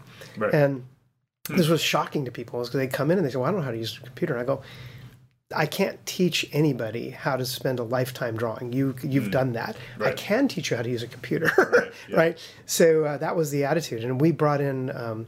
What anybody else would have said is grizzled veterans, with our average art age. I think the art staff's age was like 42 or something like that, which in the games industry was insane at that time. Almost everybody's in their 20s, Sure, yeah. So we had a lot of guys that were in their later ages of their careers, and then even the balance of it. I mean, 10 years professional illustration, you're probably in your 30s at a minimum. So. Right. So, anyways, I think it was just a different approach, and to this day, I still think it's the right approaches to, Anyways, no, that's cool. So with Dune 2, so that's an interesting project because I think you alluded to earlier, it's not necessarily what people expected out of a Dune game. So how did that? I mean, in many ways, a lot of people pointed that that's the beginning of RTS. So it definitely how did that happen? It definitely is. I mean, you can certainly look at games like, so a lot of people have pointed out Herzog Zwei, but we didn't play Herzog Zwei. It wasn't even at our studio, so I didn't even know about it. Okay. So it certainly didn't influence it, but it had some of the same ideas. But if you think about Herzog Zwei was really about a single unit. Yeah, it wasn't. It was production. It had some of the elements. Yeah. The real inspiration for Dune 2 was visually from above this game called, what was it called? It was on the NES. Or NEC, TurboGrafx, Military Madness. So Military Madness was a kind of turn-based strategy game. Mm-hmm. And it had a kind of look that felt like it could be very Dune-like. Brett's favorite book was Dune. Yeah. So he was very much into the fiction. Mm-hmm. Then from a gameplay point of view, we liked real-time. We said, what if we take these really complex strategy games? We took this really complicated real role-playing game, D&D, and managed to get it to work in real time for Eye of the Beholder. So what if we just took all these strategy games we've made for SSI all these years and went back to making them real time and just took that real complexity in real time? It'd be very difficult to play, so we have to dumb down some of the things and make it really easy to use. But that would be really interesting to have the resource generation at the same time. And Dune as a fiction was great because everything goes back to the spice, and everybody has to collect the spice, and the spice is the energy of the universe, and so it made it very adaptable to a kind of this harvest, grow, build for war, attack, and how to that whole gambit, and so that's really how it came about. Brett was also a big fan of a game called Rescue Raiders, on the Apple II years and years ago, which was basically the earliest version of tower defense. Right. So when you put all those those ingredients together, you get something like a Dune 2. And it was supposed to be Dune. Okay. So we signed the deal with Virgin. We were going to make the Dune game. The guys in America, they got the license, they signed it up, and they had to start. So we were probably 3/4 of the way done, or maybe more. And Martin came back to us and said, "Yeah, I know you're almost finished with this, but I have to say I didn't realize that the guys in Europe are still working on that Dune adventure game that we thought we killed. And so they're going to ship it, and it's going to beat yours to market, so it's going to end up being called Dune, and you guys will be Dune 2. And it's like, that's the most bizarre thing ever. Yeah. Why would you take an adventure game? But they didn't have the rights and the license to... They had the rights to sequels, but they didn't have the rights to any of the... they couldn't just name it something else. So they were like, well, we'll use Dune, and that... We'll leverage that for Dune 2, and disaster.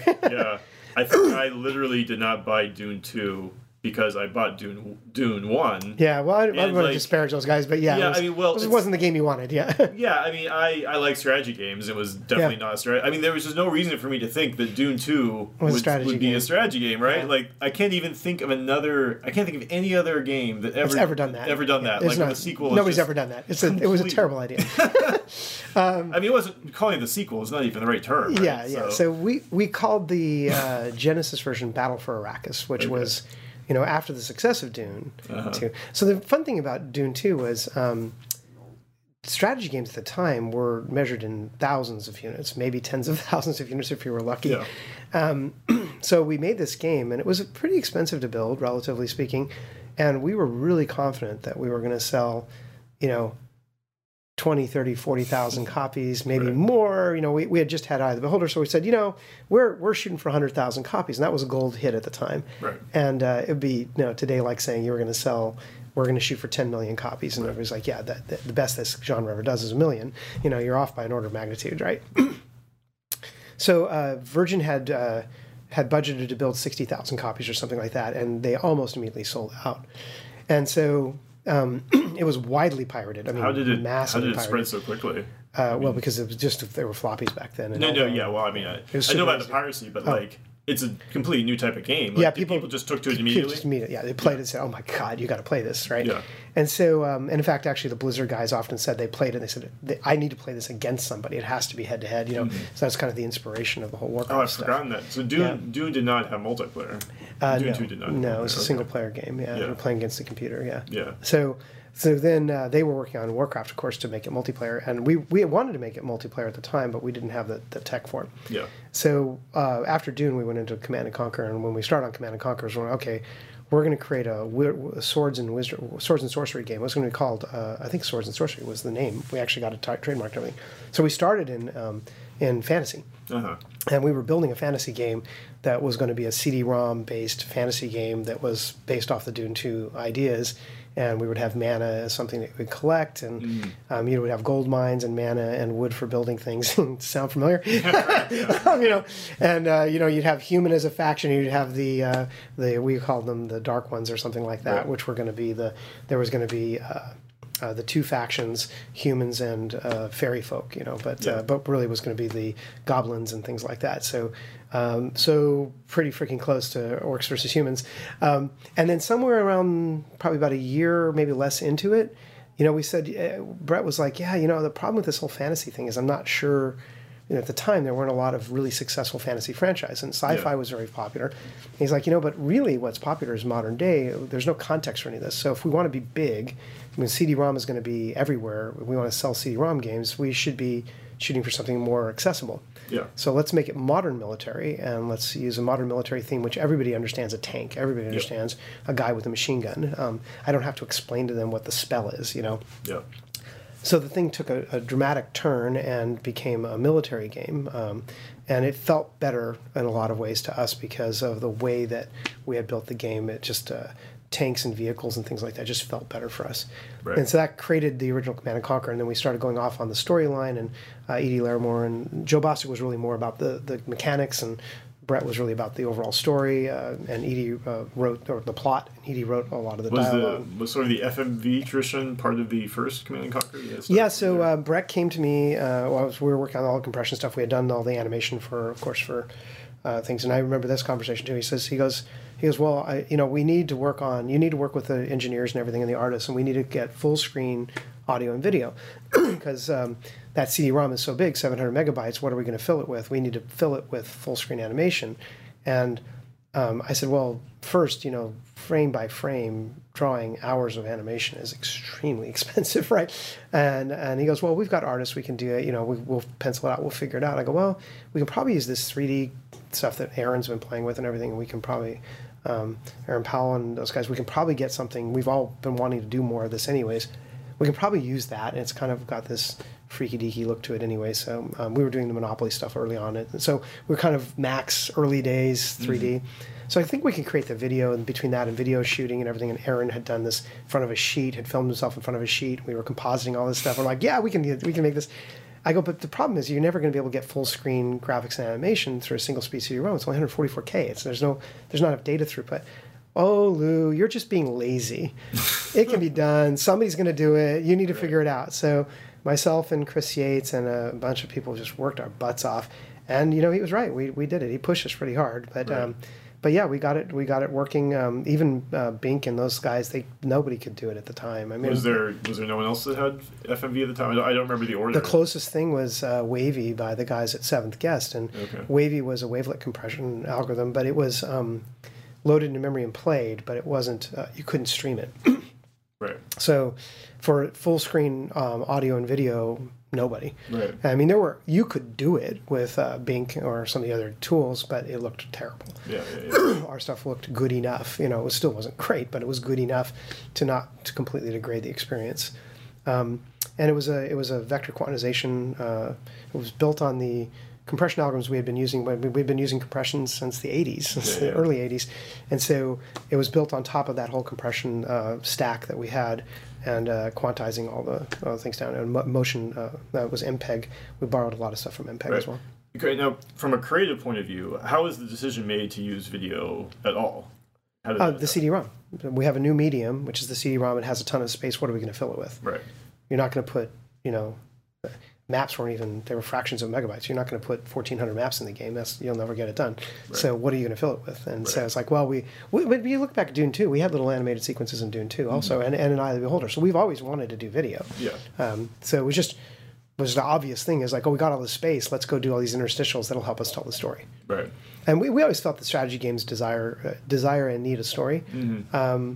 A lot of folks, would still to this day say it doesn't matter. I don't care about the story. It's like, well, you don't think you care about the story, but when you're 10 hours into something, you start to care about why. You may not. You just at some point, it's what is important, but the why is equally important.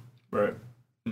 So So at this point, you're making video. You're also now a sort of a video production company, or you're using one, or whatever. We hired Joseph Kukin, who was our local. He used to run the local theaters in town. And he was an accomplished theater director and actor. And Joe Kukin came in, and we hired him. Originally, we hired him just to do the job, to cast it and do the video, because we were pretty clearly not actors. But we said, look, we have to use internal staff. We don't have the budget to go building a lot of going out and hiring a bunch of stuff. So he came in to produce it and do everything. And, he argued heavily, you need to hire professionals, all this. So let's cast for at least the major roles. Yeah. So the main guy who would give you reports was a local actor.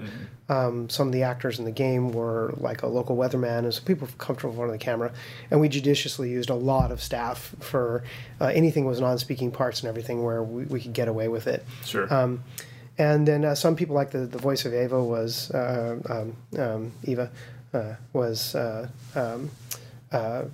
Kaya Hunsinger, who's Kaya Montgomery now. So she was my assistant and our controller, basically. Right. So you have all these different people that end up being in these games, and they're not really professionals, but they end up being pretty good because Joe is a really good director. Right. So Joe is casting for Kane, and he's casting all these people, and we're watching them. We had designs. John Malkovich, no way, too expensive. Right. So we started looking at all these actors. We said, well, there's no way we can hire anybody, and we had truly pretty talented actors reading for it. And on all the tapes and in all the interviews, all the auditions, you'd hear Joe say, oh, no, he would say it like this, and he would say Kane's words, and then the guy would do it, and he'd go, no, it's something like this. And after a while, Brett and I are like, well, couldn't you just be Kane? I mean, you're doing a really good job. Right. And he goes, well, yeah. He goes, I don't want to cast myself. That's kind of the classic mistake of most directors. But sure, if you guys think I'm good enough for it and are the right person for it, we said, we think you're awesome. You're great. So that's how that role happened. Was really he was the best Kane. Right. So that's how we got production started. Really, it all goes back to Joe. I mean, Joe Kukin brought us to a professional standard very, very rapidly. We built our own green screen cyclorama. I had that background in architecture, so we designed an entire studio interior design with Eric Gooch and built most of it ourselves. Contractors wanted way too much money, so we just literally went out there and slung hammers ourselves and built the whole thing and ran all the wiring. I mean, we had a crazy wiring scheme in our studio because we had all this motion capture. It was extremely sensitive to the electromagnetics, and so we had to isolate all of the home runs back to the boxes and light up a shit ton of amps, which most people would never do either. So we just really went overboard all over the place, and it must have been an exciting time for the company. I mean, it was. You were doing all sorts of new stuff, and Blade Runner, we did. I wanted to ask about Blade Runner. There's a huge number of motion capture sequences. I don't even remember now. Yeah, 3,600 motion capture sequences or something ridiculous. Thousands of motion capture sequences. And at the time, the common way of doing motion capture was you would do your motion capture session, and then you would give it to a bunch of people who would clean it up, which is basically fix all the errors. And it would take some number of weeks. And so we said, no. We want to make it real time, where while we're doing the filming, it's cleaning it as it goes, automated, so that it's as close as possible. So all you're really doing is tweaking things a little bit here and there. And so we started down that path, and Vicon was really interested in being a partner with us because they had these what they called quad plane cameras or something, which was basically, at the time, cameras were 60 hertz, and they were single video resolution. So these were double. They were high resolution, so double the resolution vertically and horizontally, so hence the quad, and they were 120 hertz instead of 60 hertz. So we said, wow, awesome. Let's hook up a bunch of these things. Well, there just wasn't hardware to take that data. It was really, really tough. So we had to buy super high-end SGI machines just to take all the data in, just to be able to capture it all. And then you had to have decent processor, so it would actually capture it all on one machine and be streaming it into the memory, and then pushing it off after capturing it, pushing it out to another machine that would start looking for the trying to identify the individual balls and carry them through the optic, because it was all optical capture.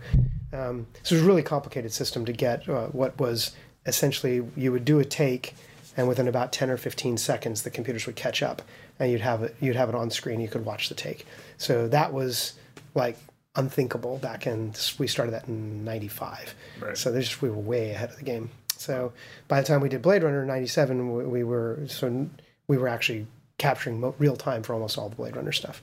Right. And then we ended up doing a capture for a lot of other EA studios because we got bought by EA in '98, and we were doing motion capture for all the Command and Conquer stuff, and at that point, then we were actually doing camera tracking, so we would have the balls on the cameras, so we could move a camera through the set, and the motion capture system would track the camera as an actor, and then we would go and map that to the computer graphics, so you could actually have a camera that would dolly your train through a 3D set with green behind it, and because we knew where the camera was, we could map the 3D render camera in there too, and that way you could have like guys walking in front of a corridor, and the corridor would be mapped perfectly into 3D space. So we invented a lot of things that little known to us were being invented in California, probably at the same time or before, but they were all hush-hush at Digital Domain and all these other companies.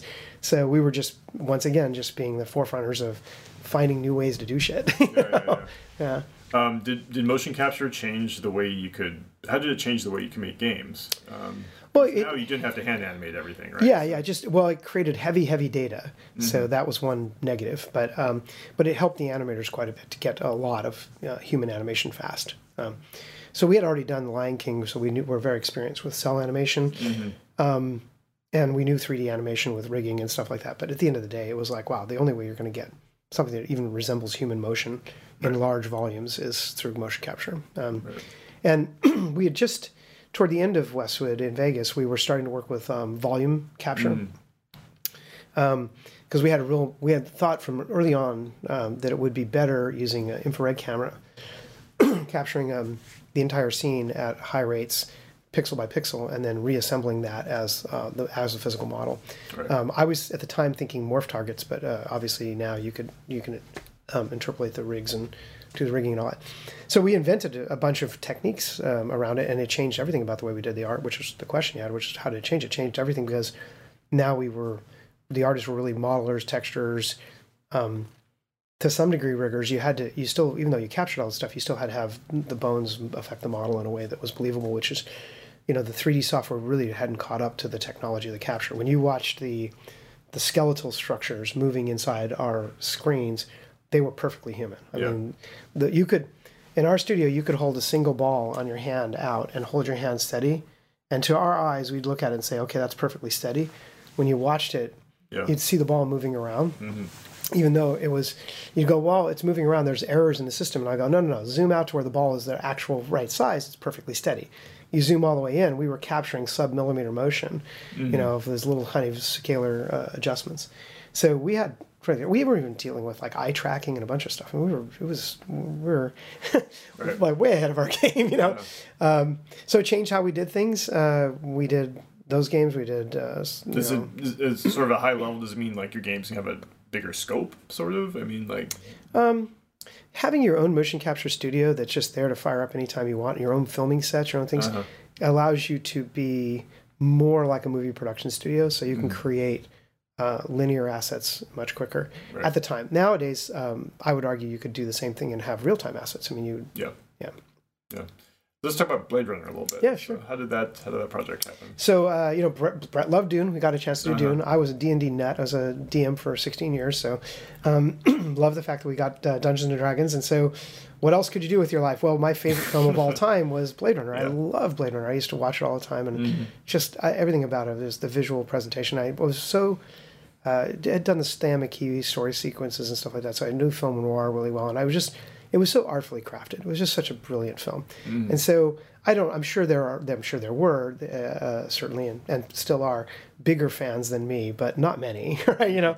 I was certainly a nerded out Blade Runner fan. And Martin Alper called one time, and Brett said, "Hey, I know you love Blade Runner. I love it too." Martin just called and said that they're shopping the property. And I go, "Oh my God, that's amazing. Yeah. We have to do it, right?" So we sat down and we had a big brainstorming session and said, well, what do we want to do? And, I think half the ideas in the room was, like Logan's Run, you're running around shooting people. And I'm like, so not Blade Runner. That's not Blade Runner, And so I went out and I made an impassioned pitch to everybody and said, look, I think it needs to be a game about terror. If you look at Alien and you look at Blade Runner, Ridley Scott does a brilliant job of creating the presumption of massive explosive violence, but nothing happens. Right. And it creates this incredible tension. And so you need something to do while you're terrorized.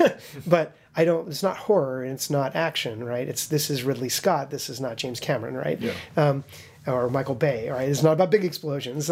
So I said, look, we need to recreate. One of the things that's brilliant about Blade Runner is the visual presence. We need to recreate it at that level of quality. 1995, 3D systems could put 100 polygons on the screen. There was like zero chance you were going to get a 3D system to look decent. Yeah. So how are we going to do it? I said, well, we have this great compression technology. Let's push it to its limits, and let's pre-render all of the environments in loops, and then in real time composite in all of the elements. And so... And so we started talking about that as like an animated adventure game. And I said, but it has to be a simulator. And I can go on and on about Blade Runner. I could spend all of our time talking about it. But the idea was it had to be a detective story. Because it's a detective story, it can't be an adventure game where you go right and then you just reload the game and go left. Yeah. That's not in it. There's no detecting there at that point. It's just trial and error. So we wanted to have something that was very malleable and flexible. We were big into simulators. So I said, let's simulate a story. Let's put around it distinct acts, 5-act play, a 5-act story. Beginning of the first act is a positive, the ending of the second act is negative, third one's a positive, fourth one's negative, fifth one's the big crescendo positive. Because it has to end on a positive or you won't feel like you finished the game. We've learned that a long time ago. It's very hard to make a game end negative if people have reload, because they'll just reload it and keep trying, thinking I did something wrong, right? Yeah. And it's very hard even to make an act end on a negative note without feeling like I had to do something else. So we explored all that. So we put this whole thing together and had a concept, and then Aaron got onto 3D stuff and he recreated the sequence of flying in to LA 2019, I think it was, right? Maybe not. I don't remember the date now. I should remember that, but 2012 might have been. It was right around now. Yeah. Anyway, so in comes the spinner and everything with the lights flashing and all this, and it's perfect. So then we go to Virgin to pitch this. Now, I didn't know at the time that Virgin had already, or that Blade Runner partnership, Josh Goodfriend, had already gone, and Bud Yorkin had already gone and pitched this to EA and to Activision. And as far as I know, there were multiple people, because I've had multiple people come up to me and say, we had that deal and you guys stole it from us, right? But they had already decided, I suppose, on what they were going to do. But Virgin, out of respect for Branson and everybody else, are going to come take a look. Mm-hmm. We walk in there, we sit down, and we said, okay, well, let us show you what we want to do with Blade Runner. We pop in the videotape, Beta SP tape, and it starts off and it starts playing, and they're watching it, and they're kind of like sitting there like, and he starts looking at it, he goes, wait, that's not the film. And we go, no, that's the game. And they're like, then all of a sudden we had their attention, right? They're leaning into the screen, and the spinner comes in and it lands, and the camera starts to pan around the world, and it comes up and says Blade Runner, coming, I think we were 1996. Of course, we didn't get shipped until 97. 1996 or whatever like that, fall 1996. And I said, and then we had a slideshow of it's a detective game. It's a story simulator. It's new and innovative. Mm-hmm. It's about terror. It's about living in the world. And we had a couple mock-ups of what we thought the game would look like, and they were still screens. And we assumed that we would just have to do still adventure, style. And so they were like, okay, yeah. They walked off, and we got the deal. And then we really pushed it. We did all the characters with voxels, so we could actually have the camera moving through the world. Yeah. We did what is now called deferred rendering. Basically, we pre-rendered all the loops of everything, compressed them, had the normal vectors of all the blocks, had the depth encoded with everything, so we could actually composite in three-dimensional space sequences that had been pre-rendered. And to my knowledge, nobody's ever done it again. But it created an amazing experience, which was true to the film. And I think the biggest compliment we could ever have for Blade Runner is I never got a single piece of hate mail from the fan.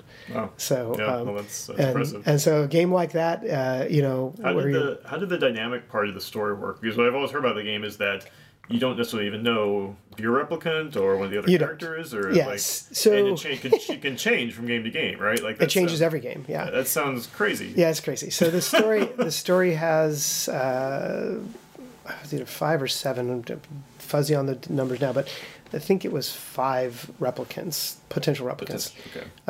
Might have been 7. I think it was 7.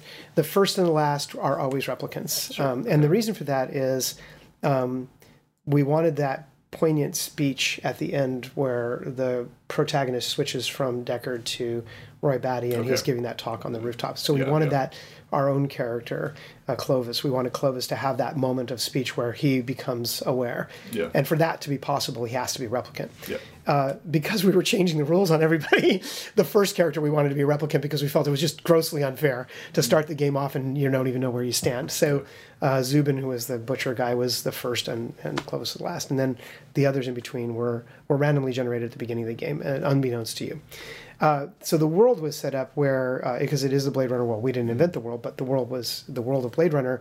There are people that are sympathetic to replicants that are human, and there are people that are anti-replicant, we call them skin jobs and racism. It really is to explore a lot of themes, very serious themes.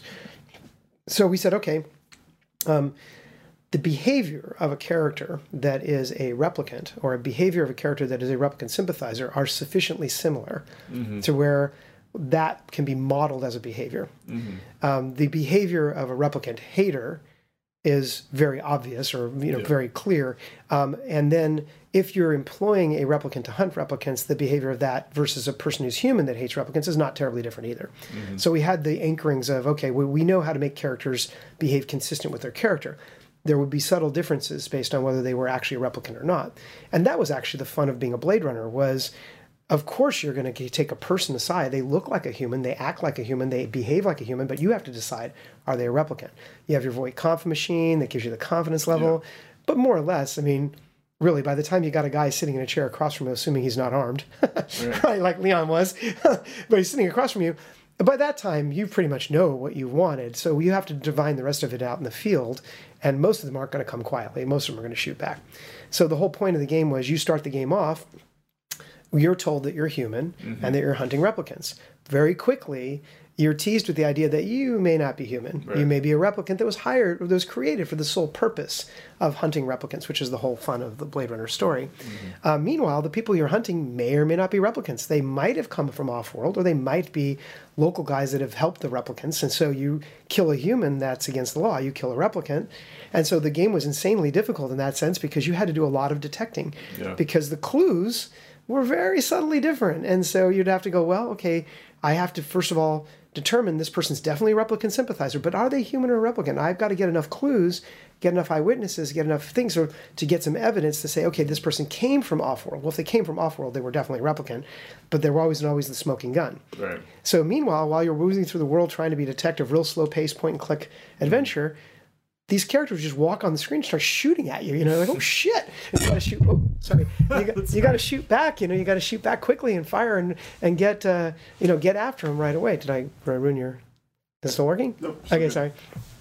So yeah, so you got to chase him down. You know, you got to do something about this. And so the idea that you would click on the screen and you'd be your eyes were you're watching the screen intently and for just to run if something was going wrong. I mean, that created that terror, that tension that we wanted from the film, and that's how we pitched it to Bud and Josh. So did that mean that a lot of the specific scenes, like you kind of essentially had two versions of them that were? Oh no, they weren't versions. They were characters that were running scripts. Okay. That were so behavior the scene scripts. was the same, but the characters would act a little different. The scenes were the same, yeah. but the characters would come in and out and walk in and out of the screen.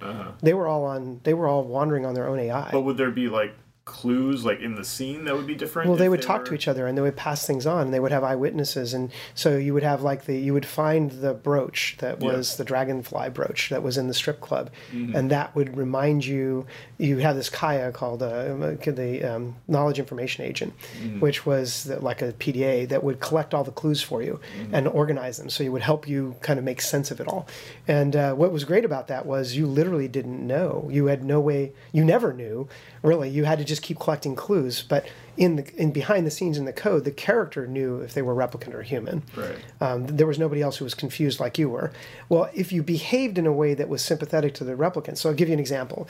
You go and you've run into Zubin. The very first thing, you start to ask him questions because it's an adventure game. You could just click on him and he would start asking questions. He gets agitated. He throws the knife at you. You dodge it. He runs out the back door. You chase after him in the alleyway, right? Well, as you're chasing after him, you know, the first thing most people do is they pull out their gun, they chase after him. You're running with your gun. Yeah. You run into the alleyway with your gun, and you've cornered him, and he's ready to fight or flight. Well, if you put your gun away, which of course is not the obvious thing to do. Yeah. Sorry. If you put your gun away, the Zubin stops instead of attacking you and says, "What do you want with me?"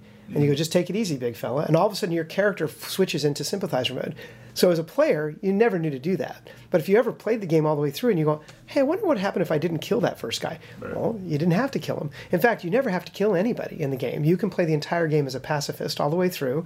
And you can play as a pacifist who catches all the replicants and turns them into the police. You can play it as a pacifist who kills all the replicants or basically captures them at the end for extermination or whatever. So it's like this really weird, you can be as a pacifist that helps them escape, you can be a pacifist that helps them get captured. And either way, there's all this tension in the game because you're pushing against the police force who have a very brutal view of the whole thing. Right. You have a partner who starts to become suspicious that you're a sympathizer. Right. My favorite ending, there are 37 or 47 endings, I can't remember, but dozens of endings. My favorite ending is where you go through the whole game as replicant sympathizers, saving all the replicants and everything, and you're careful not to kill any of the police officers. And the corrupt one you can kill because he actually tries to shoot you first. So you can go through there. You like Han, you can't shoot first, right? So, anyways, you get to the very end of the game, and you're in the shuttle. Everybody buckles in. You take off the buckles, pull out your gun, and just shoot everybody. You got to be really quick. You shoot everybody in the shuttle, right? And you kill everybody. This is the moment, the animated sequence that's supposed to be where you save them all, take them off world. You shoot everybody, and right afterward, the game goes into a cinematic where McCoy walks out of the shuttle, and your partner Crystal, she's got the shotgun over her shoulder. She starts walking up. She goes, "Slick, I didn't know you had it in you," right? And there's this whole sequence of you basically hook up with her as now your love interest, and you wander off into the sunset being a complete brutal jerk that had pretended to be their friend, you know. So I love that one because it was such a total flip, you know. Right. And that's how we built the whole game. We built the game around, okay, well, what if I'm really extremely Rambo? We call them Rambo and Gandhi, right? If I'm extremely Rambo and I decide to start turning into Gandhi, or if I'm Gandhi and I go Rambo. So part of it is you can't let witnesses survive, or you can't do things where there are witnesses, and you know, because the actor would see something and it would say, "I know that piece of information." It would tell other people. Wow, it sounds really complicated. It was, and it would pass the information along, and then the individual actors themselves, we call them actors, would modify the information, so they would intentionally mislead you. Yeah. So not only did we make a game where you had to collect clues and you had to be very careful about what was factual, we actually let you collect second and third and fourth hand information, and it would have a confidence rating of how true it was, and the game would lie to you, right? Because of course, if one of the replicants got a piece of information, they would tell you, and you're talking to a replicant sympathizer. The replicant sympathizer would say, "Oh yeah, no, I've seen that guy for 15 years. He's been around a long time. He's a drifter, comes in and out." Totally lie to you, because he was hiding the fact that he was from Offworld. Well, as a player, the first time you get those clues, you're just trusting it like gospel. And then you go to research the next thing, and you talk to somebody, and they go, "Oh yeah, no, that fishmonger, he's been on the side of replicants forever. You can't trust a thing he said." You're like, "Wait a minute, what?" So that's why the game was so fun. Yeah, that's interesting. So you go through all these different characters, and the ones who could be or might be a replicant or might not be a replicant. At some point, I assume you have to make a choice. Well, yeah, I mean, you have to either arrest them, right? And is that where all the different endings came from? You kind of going through each one. No, like, actually, right or not, or more about you. Well, it was who was replicant, who wasn't, and who you could escape with and who you couldn't. We really liked the idea of Deckard in the movie, who goes off with Rachel. Yeah. Mm-hmm. So we had our own character Lucy, who was kind of like you were like a father figure. And so it wasn't a sexual relationship, but it was a things. And then you had Zora, the Zora character. I can't remember her name now, but you had different characters. So you had three possible love interests that you could end the game early with Crystal. If you had one Crystal steal over, you could say, "You know what? Let's just end this whole thing and let's go off together." So you could actually win the hearts of love interests. So those were three romantic endings, and there were the I'm done with this, I've fed up, table flip, I'm out of here. There was I'm running off on my own into the sunset because I think I'm a replicant. That's one. Yeah. I don't think I'm a replicant. That's the other, right? Yeah. And I'm sickened by this whole thing. I'm sickened by humanity, and so all of these different things were. But did the game, like when you're trying to decide who's a replicant or not, if you choose wrong, does the game keeps going? Essentially, yeah. It just deals with that consequence. Well, if you're caught by the police at that point, then you can kill humans. Okay. Once you start killing humans and the police know you've killed humans and you're captured, you're done. Okay, that's an ending, right? Because you're going to get incarcerated, but and probably killed actually, because the police have no things. But if you ever killed the police officer and there were witnesses and they went back, you were done. There was no way you were going to ever negotiate with the police. They were not going to negotiate. And then they would immediately put out an APB. In fact, part of the beats of the story is you were absolutely halfway through the story, they put out a report that you're a rogue replicant hunting replicants, whether it's true or not, right? Yeah. In fact, actually, we never answer the question of whether you are a replicant or not, because if you play the game as a replicant, the game reacts to you because of your behavior as if you're a replicant. Right. If you play the game as a human, the game reacts to you as a human because you've behaved like a human. Right. Yeah. Well, it was really complicated, but it was glorious. That's great. I mean, it's very, very in keeping with the movie, right? Yeah, that's well, that was the whole thing. More human than human. What does it mean to be human? And we would every time with each, like one of the things I mentioned was hard, is how do you make a negative ending? Well, so at the end of the first one, you're hunting a replicant, and if they're a replicant and you're supposed to kill them, you turn a corner and Crystal has killed them already. And so it robs the moment from you. Mm-hmm. And she's like, "You're always just a little bit too late, Slick." And she's like, just rides you terribly. You're like, damn it, that doesn't feel good. Right. And you'd reload it, and you'd realize once you reload it and you try to reload, you realize there's no way I can't possibly get there. Mm-hmm. You're a little mad at the game, but it's a negative emotion, right? By the same token, if you were trying to save them, right, and you're trying to be the hero, and she kills them, you obviously don't feel very good about that, right? So it was a way of orchestrating all of the extremes and making sure that no matter which way you went, the end of that first chapter was less than satisfying. Mm-hmm. You knew you did the right thing. You knew you were following the right path because the game gave you plenty of feedback.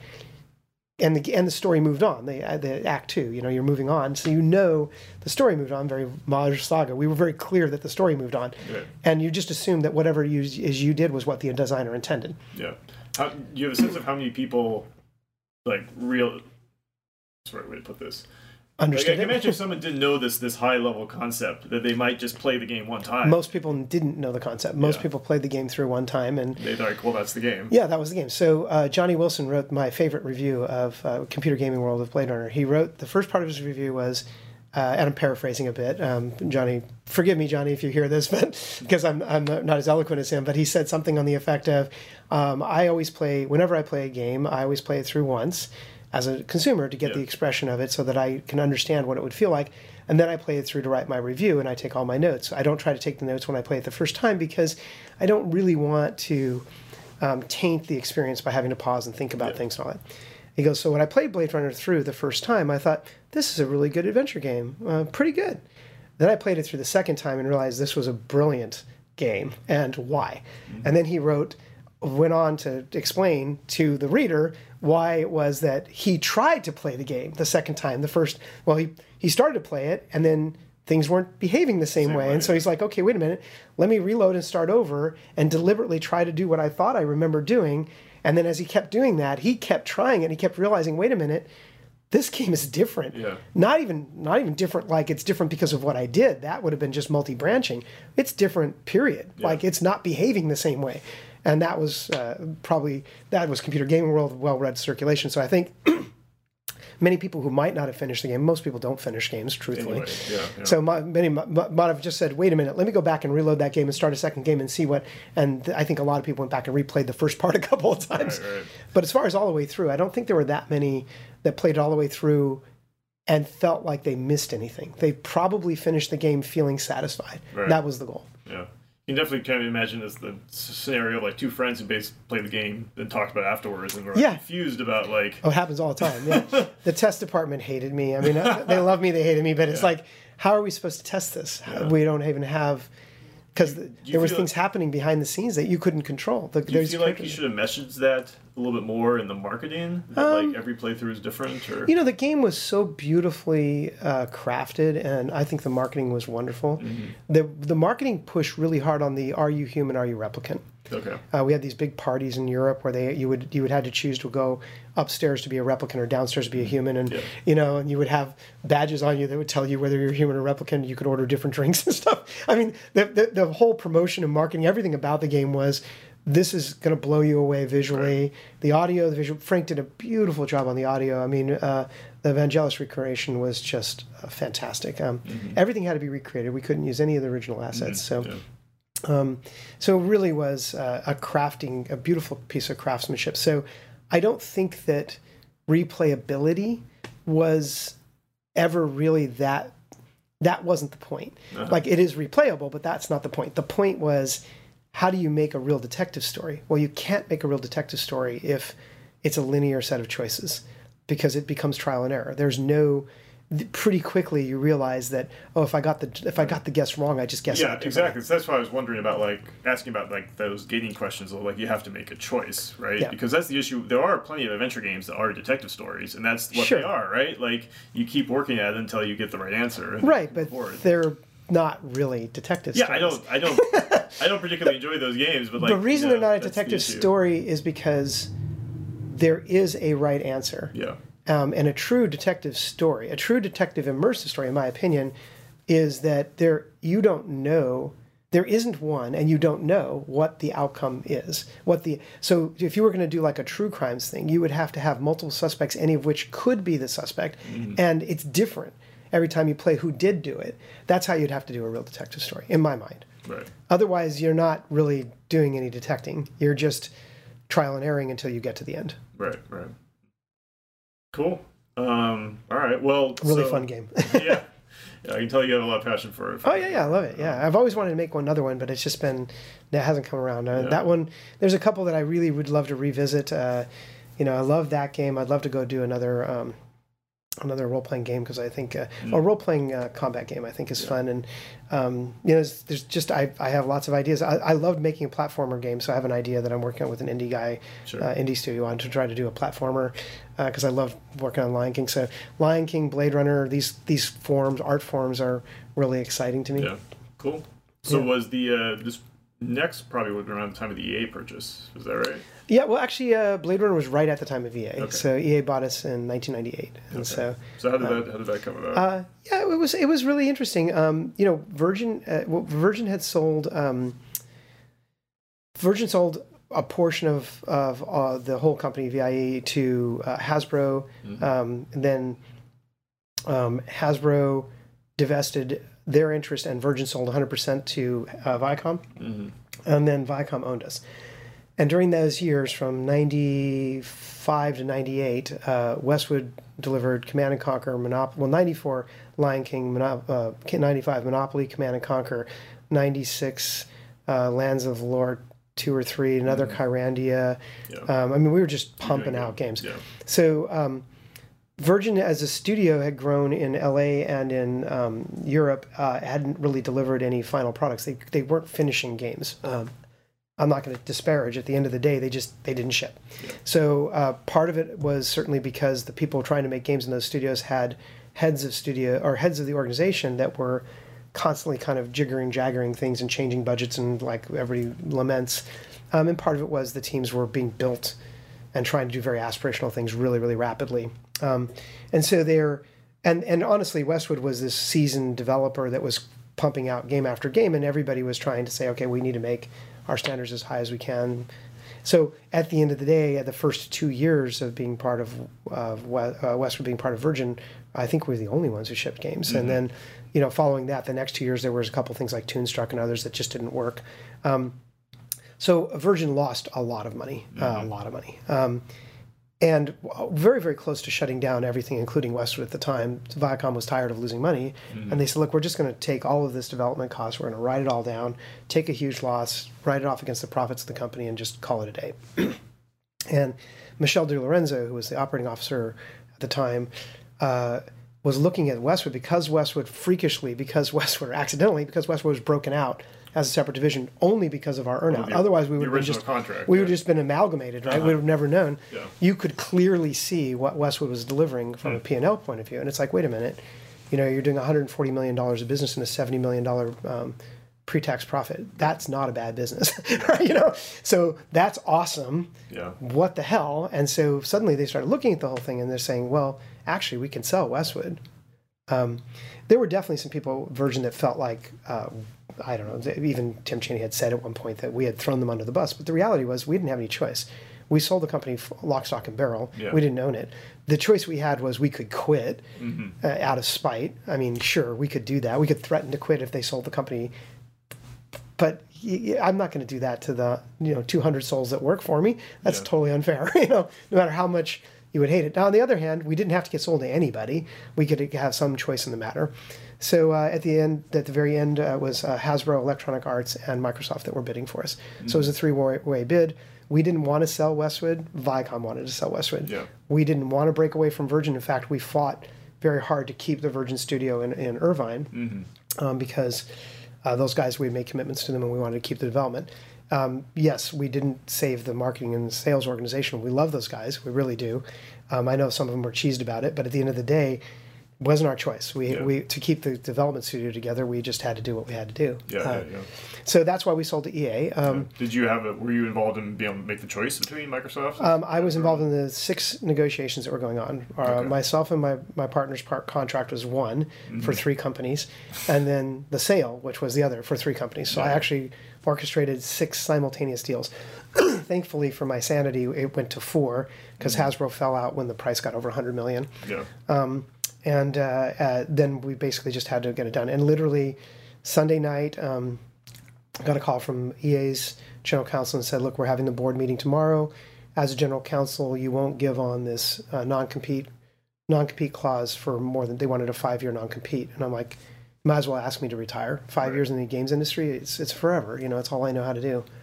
So we won't do that. We'll do 2, but we won't do 5. And she said, on this issue alone, given the amount of price we're paying and the contract we have, I can't recommend it to the board. And I have to say that, because I can't recommend it to the board, they may not vote for it. I'm going to clearly articulate the issue. And I said, well. And I think later Ruth had talked to us and said, I really appreciated the integrity. Most people, there was no amount of money. I mean, they were willing to put more money into the deal to make us have a longer thing. I said, there's no amount of money that you're going to pay me to tell me that I'm going to retire. I'm not going to do it. Yeah. No, that's hard. That's like the one thing I'd have a hard time valuing, to actually stop working on games. Yeah, it was too young. I mean, nowadays maybe you could get me to do that, but probably not. I mean, I don't know. I can't imagine. There's probably no number that you could tell me that there's plenty of numbers where I'd probably choose to retire and then I go make games, right? But you couldn't tell me you can't do this. I mean, I don't know that I could ever do that. I mean, it's just not. It's just what I love to do. Yeah. So anyways, we were sitting there waiting for the press release, the same as everybody else, to figure out whether we were bought by EA or Microsoft, because Microsoft was, if EA didn't vote for it that day, Microsoft had a bid in at 2:00. Mm-hmm. So EA had until 1:00 that day to close the deal. Yeah. And they ended up with us. So we became part of EA. And then a lot of people blame EA for Westwood closing. And, certainly that's part of it. But, it came down to this. Westwood had an ecosystem.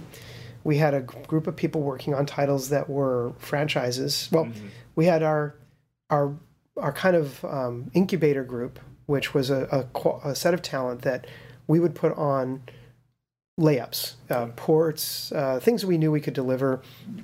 We'd let them learn and cut their teeth on it.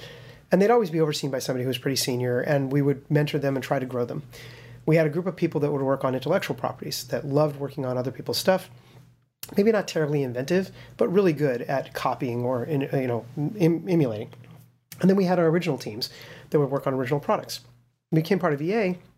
EA said, we don't want any of that chaff. We don't want any of this other stuff. Mm-hmm. We're not going to give you any intellectual property. We bought you to build intellectual property. So build it. Mm-hmm. Go build intellectual property and do the hard stuff. And so Brett and I, like every other time, ran into the gap and said, let's go build one of three of things that we've never built before, and let's build them to the highest quality possible. And so we overreached. I mean, honestly, as a group, everybody was on board. Nobody can say that we did anything without fully discussing it with staff. But at the end of the day, we chose to go after some pretty hard targets. So this means like the MMO. Yeah, we were building an MMO, Earth and Beyond. We were building an adventure, platform adventure, or not platform, but a 3D adventure game going after Mario on the Sony, or Crash Bandicoot, all those with the pirates. We were taking on the first-person shooters with Renegade. I mean, let's take the biggest and hardest genres and let's do all of them at once. Meanwhile, we're still doing the Command and Conquers. I mean, it's like, we just, throughout our history, we had managed to one-off do all these different things. And Pride Goeth Before the Fall, we thought we could just do everything. Yeah. And, I'd like to, it's easy to point at EA and say, and they constrain the budgets, but, that's true. But at the same time, we didn't deliver the products that had the hits. Well, the truth is, no studios work nowadays the way you guys worked. Back in the 90s, where you were just jumping from genre to genre. Nobody does it. Like now, people specialize, and the industry has changed, because it's so much harder to compete now at the top level. I think. Yeah, I think so. I think each one of those games, I can point to why it didn't happen, and none of them were because we couldn't do it. It was because the people that were best at the thing we failed at were doing something else. Okay. I think honestly, I've thought a lot about it over the years, and we just tried to do too much. Yeah. We were just got ahead of our skis. It's just the way. It's just it wasn't by design. Certainly, we didn't plan on that. I mean, to some extent, that's what you guys knew. You guys were used to working that way, and we didn't have them. See, if we had continued doing what we had done before, and we had these projects where we could try things and make base hits and not have to swing for the fences, we could have tried a light MMO and failed a little bit, or made one that was just mediocre. We could have tried these different games, but because of the dictate from the mandate from EA, which is we only want AAA, that's all we expect out of you, and our own desire to do all these things, we went from a studio that carefully had 1 or 2 major projects going and 3 or 4 minors to 5 major projects simultaneously. We just overextended, and we grew tremendously to do it. Yeah. We added another 60 people almost immediately. We'd already grown massively to try to deal with Earth and Beyond. Right. So, we just, and then there was a couple of things too. Some of the things EA did too. Like we had a motion capture studio, they shut it down, not because it wasn't by far the best and cheapest. It was because they had a huge investment in Vancouver. So like, well, we have this huge investment in Vancouver. We have all our studios. Everybody has to use the thing we invested in. Yeah, sure. We're not interested in having your Renegade little thing. It's like, well, we've always had this. It's like, yeah, well, sorry, we're pulling the plug. Yeah. So, that kind of stuff, certainly you could say that was meddling. But But mostly they didn't meddle with us. It wasn't EA. Yeah. It was, you know, it was myself and Brett. I take responsibility. Even the moving of the studio. I mean, we were talking about at the time, in the studios that got attention got budget, and the executives at EA would go on a tour to try to visit all the studios. And at the end of the day, Westwood wasn't always visited. EA, you know, Vegas was. They'd get on a plane, they'd fly to LA, they'd fly to Austin or whatever, and they'd go back and like, oh, Westwood's okay. They wouldn't stop by. Well, you don't have a voice at the table. You don't have a seat at the table. Pretty soon, EA's growing, and we're just not represented. So we started realizing, and I started realizing strategically, we have to be bigger, and we can't grow any faster in Vegas. We just can't. And so we need to consolidate the studios. We have to get all these studios in one place. I wanted to do it in Vegas and migrate as many people from SoCal as we could. We had a big land deal that we were going to put together with a building and a campus and all this stuff because EA Vancouver was so successful. They were like, well, let's build campuses. Meanwhile, John Batter was trying to do that in LA. And at the end of the day, our local politicians in Vegas wouldn't come to the table with a deal that was as good as LA. So how do you blame that? It's like, well, that's just shitty luck. I mean, you know, at the end of the day, why did Westwood leave Las Vegas? Well, because I was and still believed it to this day, the right thing to do was to consolidate the studios. And we lost the bid. Yeah. And that's not, I can't then turn around and say, oh, I don't believe in consolidation. Of course I do. It was the right thing at the time. And to this day, to this day, satellite studios are really hard to manage. Yeah, sure. They're very, very inefficient. And so I do believe that centers of excellence, you know, look at Blizzard.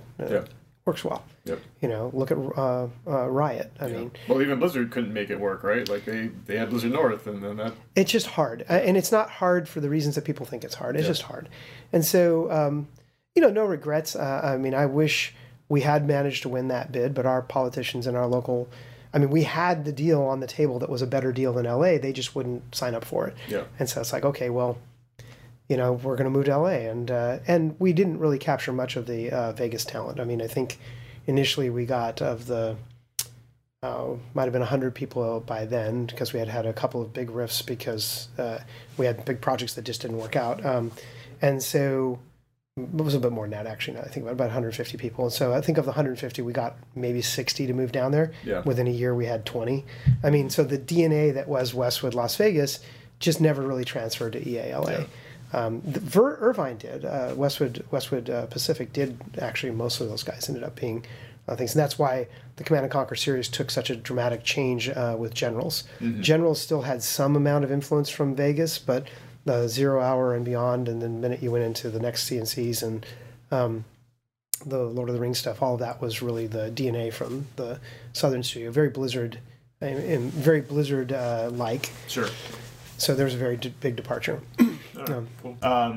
When is the Spielberg? Phase? Yeah, Boomblocks. Yeah. Because I know there was also like the LMNO game, and that's kind of giant. I ran that one for a little while too. That's probably. I can tell you. I know it's like I said, it's the water under the bridge a long time ago. So so I went to EALA. True to my word, you know, it's like I'm going to stick with it. Mm-hmm. So I went down to EALA. I still lived in Vegas. My kids were going to school there, and they didn't want to move family. Mike Legg and Joe Bostic and Steve Tall built Petroglyph in Vegas, so they kept most of the people ended up migrating back over there. But I was very dutiful creative officer for John Batter. And John and I loved working for John at the LA studio because he was very transparent. I mean, I really feel like I was a confidant. I mean, I know I was. He would share a lot of things with me that, you know, his trust was not misplaced. I would never have betrayed it. But at the end of the day, he was very open with me, and he asked me frequently, you know, what do you think about this? What would you do? And I would tell him.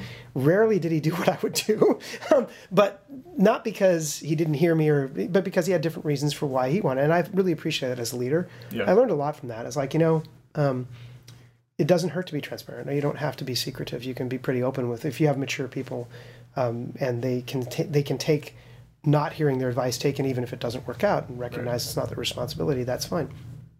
So for 3 years I worked for John, and then Neil Young came in, and it was Neil was coming in. They asked me if I would mind working for Neil because he worked for Virgin and we had history. I love Neil; he's a good friend. And I said, no problem at all. And there's always a sensitivity of like, do you mind working for someone? And I'm like, no, I mean I don't mind. In fact, I think the best employees are former C-suite staff. Maybe it has to be CEO. You have to be in charge once to realize that you don't want to be in charge the next time, or maybe you don't want to be in charge. So anyways, I started working for Neil, and we were doing, I think it was about a year I worked for Neil, and I went on sabbatical because it was the timing with EA, you get your thing. So it was 7 weeks sabbatical and everything, and was doing very well financially and everything. And I'm like, I can retire and just dork around and make indie games or whatever. There was really no indie movement at the time, but it still was just like, whatever. Yeah. I'm kind of tired now of just being things. So I came back from sabbatical and I said, yeah, I really appreciate, Neil, you made me your chief creative officer and it was really fun. And I think, but I'm back from sabbatical and I don't know, I'm not currently working on anything. I'm trying to get RTS onto consoles and that's kind of going okay. It's doing well. We're making some money on it. I go, but I feel like I don't want to EP a project necessarily. And he goes, well, that's kind of a shame because there's this guy I was talking to that I sold him on you and I really thought that you might be interested. And I go, I'm thinking, bastard, I know this is going to be good. And of course he's like, oh, it's Spielberg. And I'm like,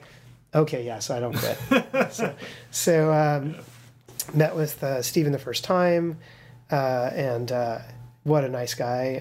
And I'd call him Mr. I called him Mr. Spielberg until he beat it out of me. So if I call him Steven, it's not because we're fast friends, but because it's just how he is. So anyways, we met with him many, many times, talked about the product and everything, and EA came to me and said, we're going to make this big, it's going to be a huge hit, and we've got this other big project that's going on. And I go, yeah, Steven just wants to make a game about breaking things and on the Wii. Right. And I go, and it's an unproven platform, and it's new, and there's not a lot. I go, I don't need a big team. I don't want 60 people and all that. I go, give me 5 guys and let's just go do something fun, and see where we get with it. And if so, was that just like one of in your early meetings with him? Was just one of his initial ideas? He said, had he played with the Wii? He had played with the Wii with Miyamoto at a trade show, and he said before it came out. Was that at this point? No, it was shown at E3. It hadn't shipped yet. Yeah, that's what I mean. It hadn't. Yeah, but he had shown it. So it was public, and he goes, I really like that thing. And I just want to make a game about breaking things because as an adult, I'm really fascinated by how physics plays out on the screen and how I anticipate it's behaving in a way that I expect, but it does things that I didn't expect. And that's really interesting. Mm-hmm. It's very fascinating. He goes, and it's really delightful to watch. He goes, this simulation is really delightful to watch in a way that I never expected to be entertained. Yeah. He goes, and kids like to break things, so we should make a game around that, right? Yeah. So we talked about it, and that was what Boomblocks was born. And to Steven's credit, because I'll forget later, he desperately wanted to do a 2D version of the game where you had like kind of a slingshot right. and it would fly across the screen and knock things over, and you have little characters that would dance around and everything. And sort of like Angry Birds? Exactly like Angry Birds. Like the way he described it and the way he drew it on the board and spot on. And at the time, Jamdat had been bought by EA and they had done mobile games, and they said, we have to support all these old handsets. It's our mandate, and it can't be a physics simulator. We can only do that on the highest end phones. Yeah. So I guess I can't make that game. Oh, well. Right, exactly. And honestly, if EA had done Angry Birds as Boomblocks and we had done it, it probably wouldn't have been the success it was because Rovio dedicated everything they had to that game. Yeah. It would have just been a nice another feather in EA's cap and another one off. Yeah. So I don't say for a second that we had the game of Angry Birds in our hands, but Steven had the insight. There's no question. Yeah. And this is the thing people don't understand about him. He loves games, and he's very, very good at anticipating what people want. Yeah. When he saw The Sims the first time, he said, wow, we should make, or no, he didn't see The Sims. He was seeing SimCity, and he said, we should make a game about people. This was when he was famously at EA, and, like cooking and doing careers and all this stuff. He described it's The Sims. I mean, if you had just taken that sniplet and talked about it later after The Sims, everybody goes, oh, yeah, it's The Sims. But in his mind, he saw this game of watching people, and everybody's like, they're walking out of the room laughing, going, yeah, who's going to want to watch a game about people, I mean, it really... I learned very quickly, listen very carefully to what he says. His insights are really, really strong. Yeah. And so we did Boomblocks, and it was a very small budget, very experimental. It was meant to be like a fun little lark project. It practically doubled its money from development cost to gross revenues. We spent a lot marketing it, so made a little bit of money. It wasn't huge. And then we did Boomblocks 2. The way it is with console games, of course, you've got a bit of time. After you finish the first game, you've got about 2 or 3 months before you then pitch the next game, and about a month or so before it gets approvals. So we have about a 3-month period. So I went to the team and I said, okay, this is going to sound crazy. I know we just pressed to get this game out and everybody's popping the champagne. I go, there's a lot of things I want to do in the next game, and we're going to get pushback because the budgets of these things were really budget constrained. So I'm asking, will the team put in extra hours now after we ship the first game to get most of it done, so that when we go to present Boom Blocks 2 and we're told, well, we don't really want to do this, we don't really want to do that, we'll say, well, we kind of already did it. and that's what we did. And so that's why Boom Blocks 2 was so expansive and had the user-generated content and all the things that we put in. It was a really, really good game. Like, if people haven't played that and you have a Wii, Boom Blocks 2 is a phenomenal game. Yeah, I love both of them. The second one was definitely great.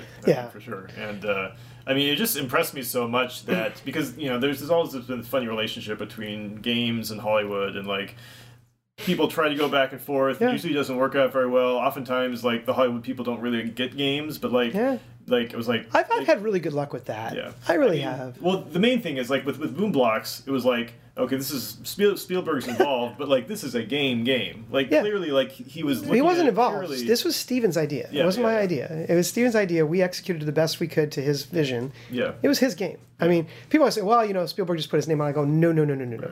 He was there. I mean, there was times where he'd be in the meeting. We'd spend our hour, and he'd call up Sam, and he'd say, oh, cancel my next meeting. And I'm like thinking, I'm horrified. I'm like, oh my God, who just got bumped so Steven can talk about a video game? But that's okay. I mean, it's his life. He can spend it any way he wants, Well, it's just impressive that like he was able to like succeed on our own, like on the terms of the medium. Like, right away. And LMNO was, it was the highest rated Wii game EA ever had, and for the longest time ever had. It may still be the highest rated game they've ever had on the Wii, right? I mean, that's pretty incredible. EA has done some great games. It's amazing. And so that was Steven. It was 100% Steven. I mean, I'm very glad to have been the person who executed his vision, but it wasn't my vision. And then, won a BAFTA and everything else, which is awesome. It gets to sit on my mantle. But at the end of the day, without Steven, it wouldn't have existed. And I did run LMNO for a little bit because I took over Blueprint when Neil left, but the economy collapsed and budgets were tight. And frankly, EA came to me, and I've been around long enough to where they said, well, we really need to ship this game in this year. Was like January. We need to ship it this calendar year. And I'm like, it isn't going to happen. Yeah. And it's not going to happen not because we couldn't ship a game with the technology we have now in that time. We could. We got a big team. We got great people. But we're not going to ship the game that Steven wants to ship in that time. Yeah. And that's not to say we shouldn't. We should. We should spend the 2 years, get it right, and do it.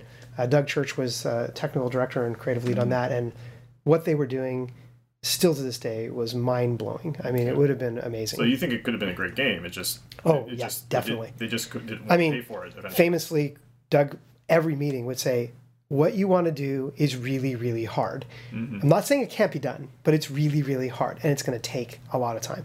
And now, certainly you could do it, but even back then, it was getting there. The visual quality, wow, just unbelievable. What was the most challenging part of that project? Because there was like an AI companion type thing, right? Making making a computer actor that felt so human, so real as to create empathy, real strong empathy, real connection. And the character was amazing. Eve was amazing. And the setting, the story, the environments, just phenomenal. They were, at the time, it's so hard to explain because at the time, you would look at the best games that were getting the accolades for art. And like so many things, they look amazing until you see it later and in the context of new stuff. And you go, oh my God, we thought that was good. It's like special effects in movies. Sure. You go, oh my God, that was so realistic. Jurassic Park was amazing. Then you see Jurassic Park again. You're like, it was very good. It wasn't nearly as good as I remember. Well, this game had that same effect. Once you worked on this project and you looked at every other game in the industry, you're like, they just don't look good. This looks amazing. It looks truly photorealistic. And it had a magic realism about it that was really beautiful. But yeah, it wasn't to be. Maybe, there's a couple points in my life, maybe if I had lied and said, sure, we'll get it done. And then, 6 months later, begged forgiveness, we could have kept going. But I just don't want to spend my life doing those kinds of things because it's just, it's a lot of brain damage. Have you played BioShock Infinite? I haven't, no. Okay, because I'm just trying to think of like another game that has tried to do something like that. Yeah, that's like the core. I'm so busy making mobile games right now that I haven't had a chance to really play through some. Like I'm looking at the District. No, not the District. The Division. Yeah, the Division. Right. Division. I'm seeing the Division, and I really want to play Division, but I haven't had a chance yet. So. Yeah. It sounds like it has a lot of things that I would really like. So. The other thing I want to talk about from this phase was the Middle-earth console. Sure, Battle from Earth console games. Yeah. Because it seems like I remember giving a talk at GDC about that, and like this big challenge of like how do you take RTS games, make them work on the console. I think we did. I mean, I feel very good with what we got. We got decent sales on it. You know, it didn't take the world by storm, but at the same time, that wasn't the expectation. It was, can we spend more money on RTSs than we were previously spending because we could leverage them across multiple platforms? And the answer to that is only if you can make a AAA quality game on a console that also is true to the RTS. You know, I think we succeeded, you know, in spades on that. We really did. It worked out really well. In fact, for a time, you could actually play the console version against the PC version head to head. Oh, really? And if you knew how to use the console controller, you could whoop people's ass on a PC because it was so fast to, you know, just 2 clicks and you had a squad selected and targeted. You know, it's like you couldn't swipe, and, you know, even the fastest Korean players with keyboard commands couldn't quite keep up with the actions per minute you could do on the console controller. Right. So it was really successful in that way. It's just the concept of controlling lots of things with a controller was very significantly different to people at the time, to where that I don't think it was really kind of PC people playing on the console, kind of mapping that experience, that were really enjoying it, and new console players weren't. Yeah. Not many of them were finding it.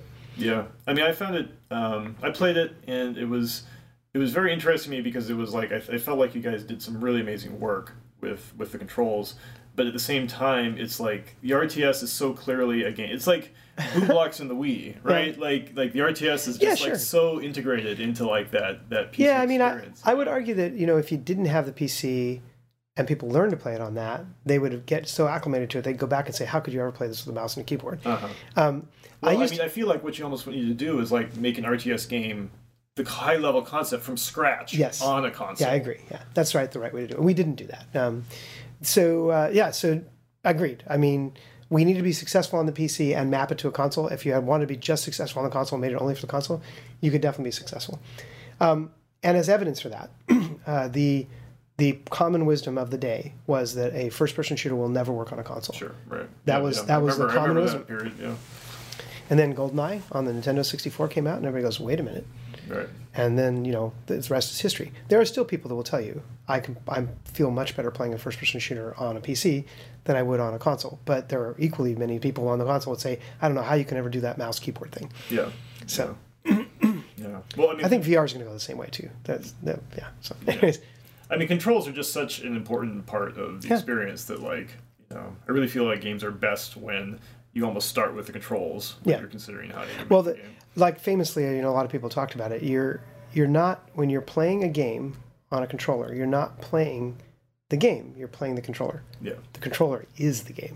Yeah. If you think about it. Yeah. Absolutely. Right. It's a kind of a creepy thought to say, well, if you could just jack that thing into your head, you don't need everything else. It's the physical device you're playing with is the game. Yeah.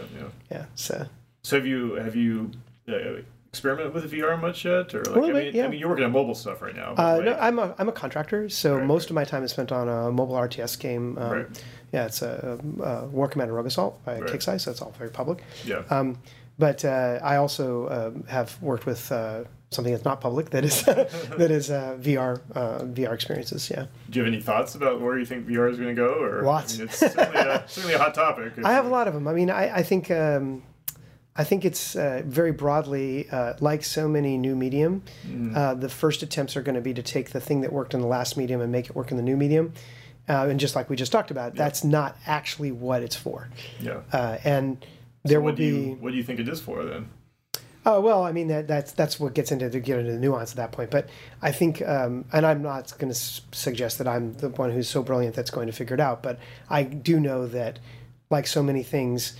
there will be a seminal piece of art on that device where everybody goes, oh my God, yes, that's what it's for. Yep. And I think I have ideas about that, but at the end of the day, I don't know that I'm right. I just know that it will happen. There's no way that mapping the controller experience into that environment is what that was for. I think it will work very well for vehicle simulators. Sure. Yeah. Those are very simple. Not simple. They're not simple. That's It's trivializing. just clear what the. It's clear. Yeah. It's obvious what the outcome is necessary, and it's very hard to make it work. What is unclear to me is the other thing that we use it for that hasn't been this whole new genre, and it'd be the VR genre. You know. And I think part of it has to do with there's VR and AR. I believe a lot more in AR than I do in VR, but I think VR is a good step in the right direction. Right. I think the AR ends up being transformative culturally, and VR is incrementally and additionally interesting as an entertainment platform. Yeah. Whereas I think AR is transformative. Because it can be anywhere easily. Because it can, once it is mobile, it is goes beyond an entertainment experience. It goes beyond an immersive experience. It's an augmented experience. Yeah. And I guess I just believe long term that people are going to find a lot more productive uses for augmented reality than they will for true virtual reality, where you have a true immersion. Yeah. It's tough. The stuff I've seen in VR that's most exciting has been on the Vive, but like the Vive, like it's a whole room, right? Yeah, right. Yeah, no, exactly. I mean, that's the whole thing. Yeah, I mean, I don't know. The stuff I've seen on some of the high-end platforms, the high-end headsets that go beyond just a screen and audio, where they're actually measuring lots of other things. That becomes really interesting. Yeah. Because as a game maker, knowing the state of the player, I believe that data has transformed the art of making games. Right. The art of making games before was throwing darts in the dark, right? You know, there was no way to calibrate. You were just trusting that the genius guy would come up with another great idea. You could be validated or invalidated by the market, but there's so much noise in that you can't even really be sure whether it was the person who came up with the idea or not. There's execution and market. Well, now you have data, and data doesn't just, it's like the best focus test in the world. You don't have to wonder if you were right or not. You still need brilliant people to come up with the ideas, the hypotheses, but you can validate your hypotheses absolutely scientifically. Well, I think it's going to be the same kind of thing, where now we have this new tool, which is sensors, which tells us what the person's doing. To some extent, we've had them for a while. Like, we know where a person has aimed the camera, so we know where they're looking in a 3D game. But when you have somebody who's intuitively looking around, and you not only have their head position, but you have their focus of their eyes, that's a lot of information.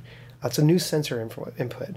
When you have their heart rate, when you have their EKG, when you have their temperature, when you have their alpha waves, and you start having all these sensors, you go to a very different level of understanding of the state of the player, and that means you can give a different type of entertainment experience. And it's transformative in my mind, because the interactive medium is the only one that can make use of that. Right. So it's the place where finally, maybe the first time ever, interactive can open new types of entertainment that are custom designed around the state of the person, the emotional state of the person. That to me is mind-blowing and infinite. Well, cool.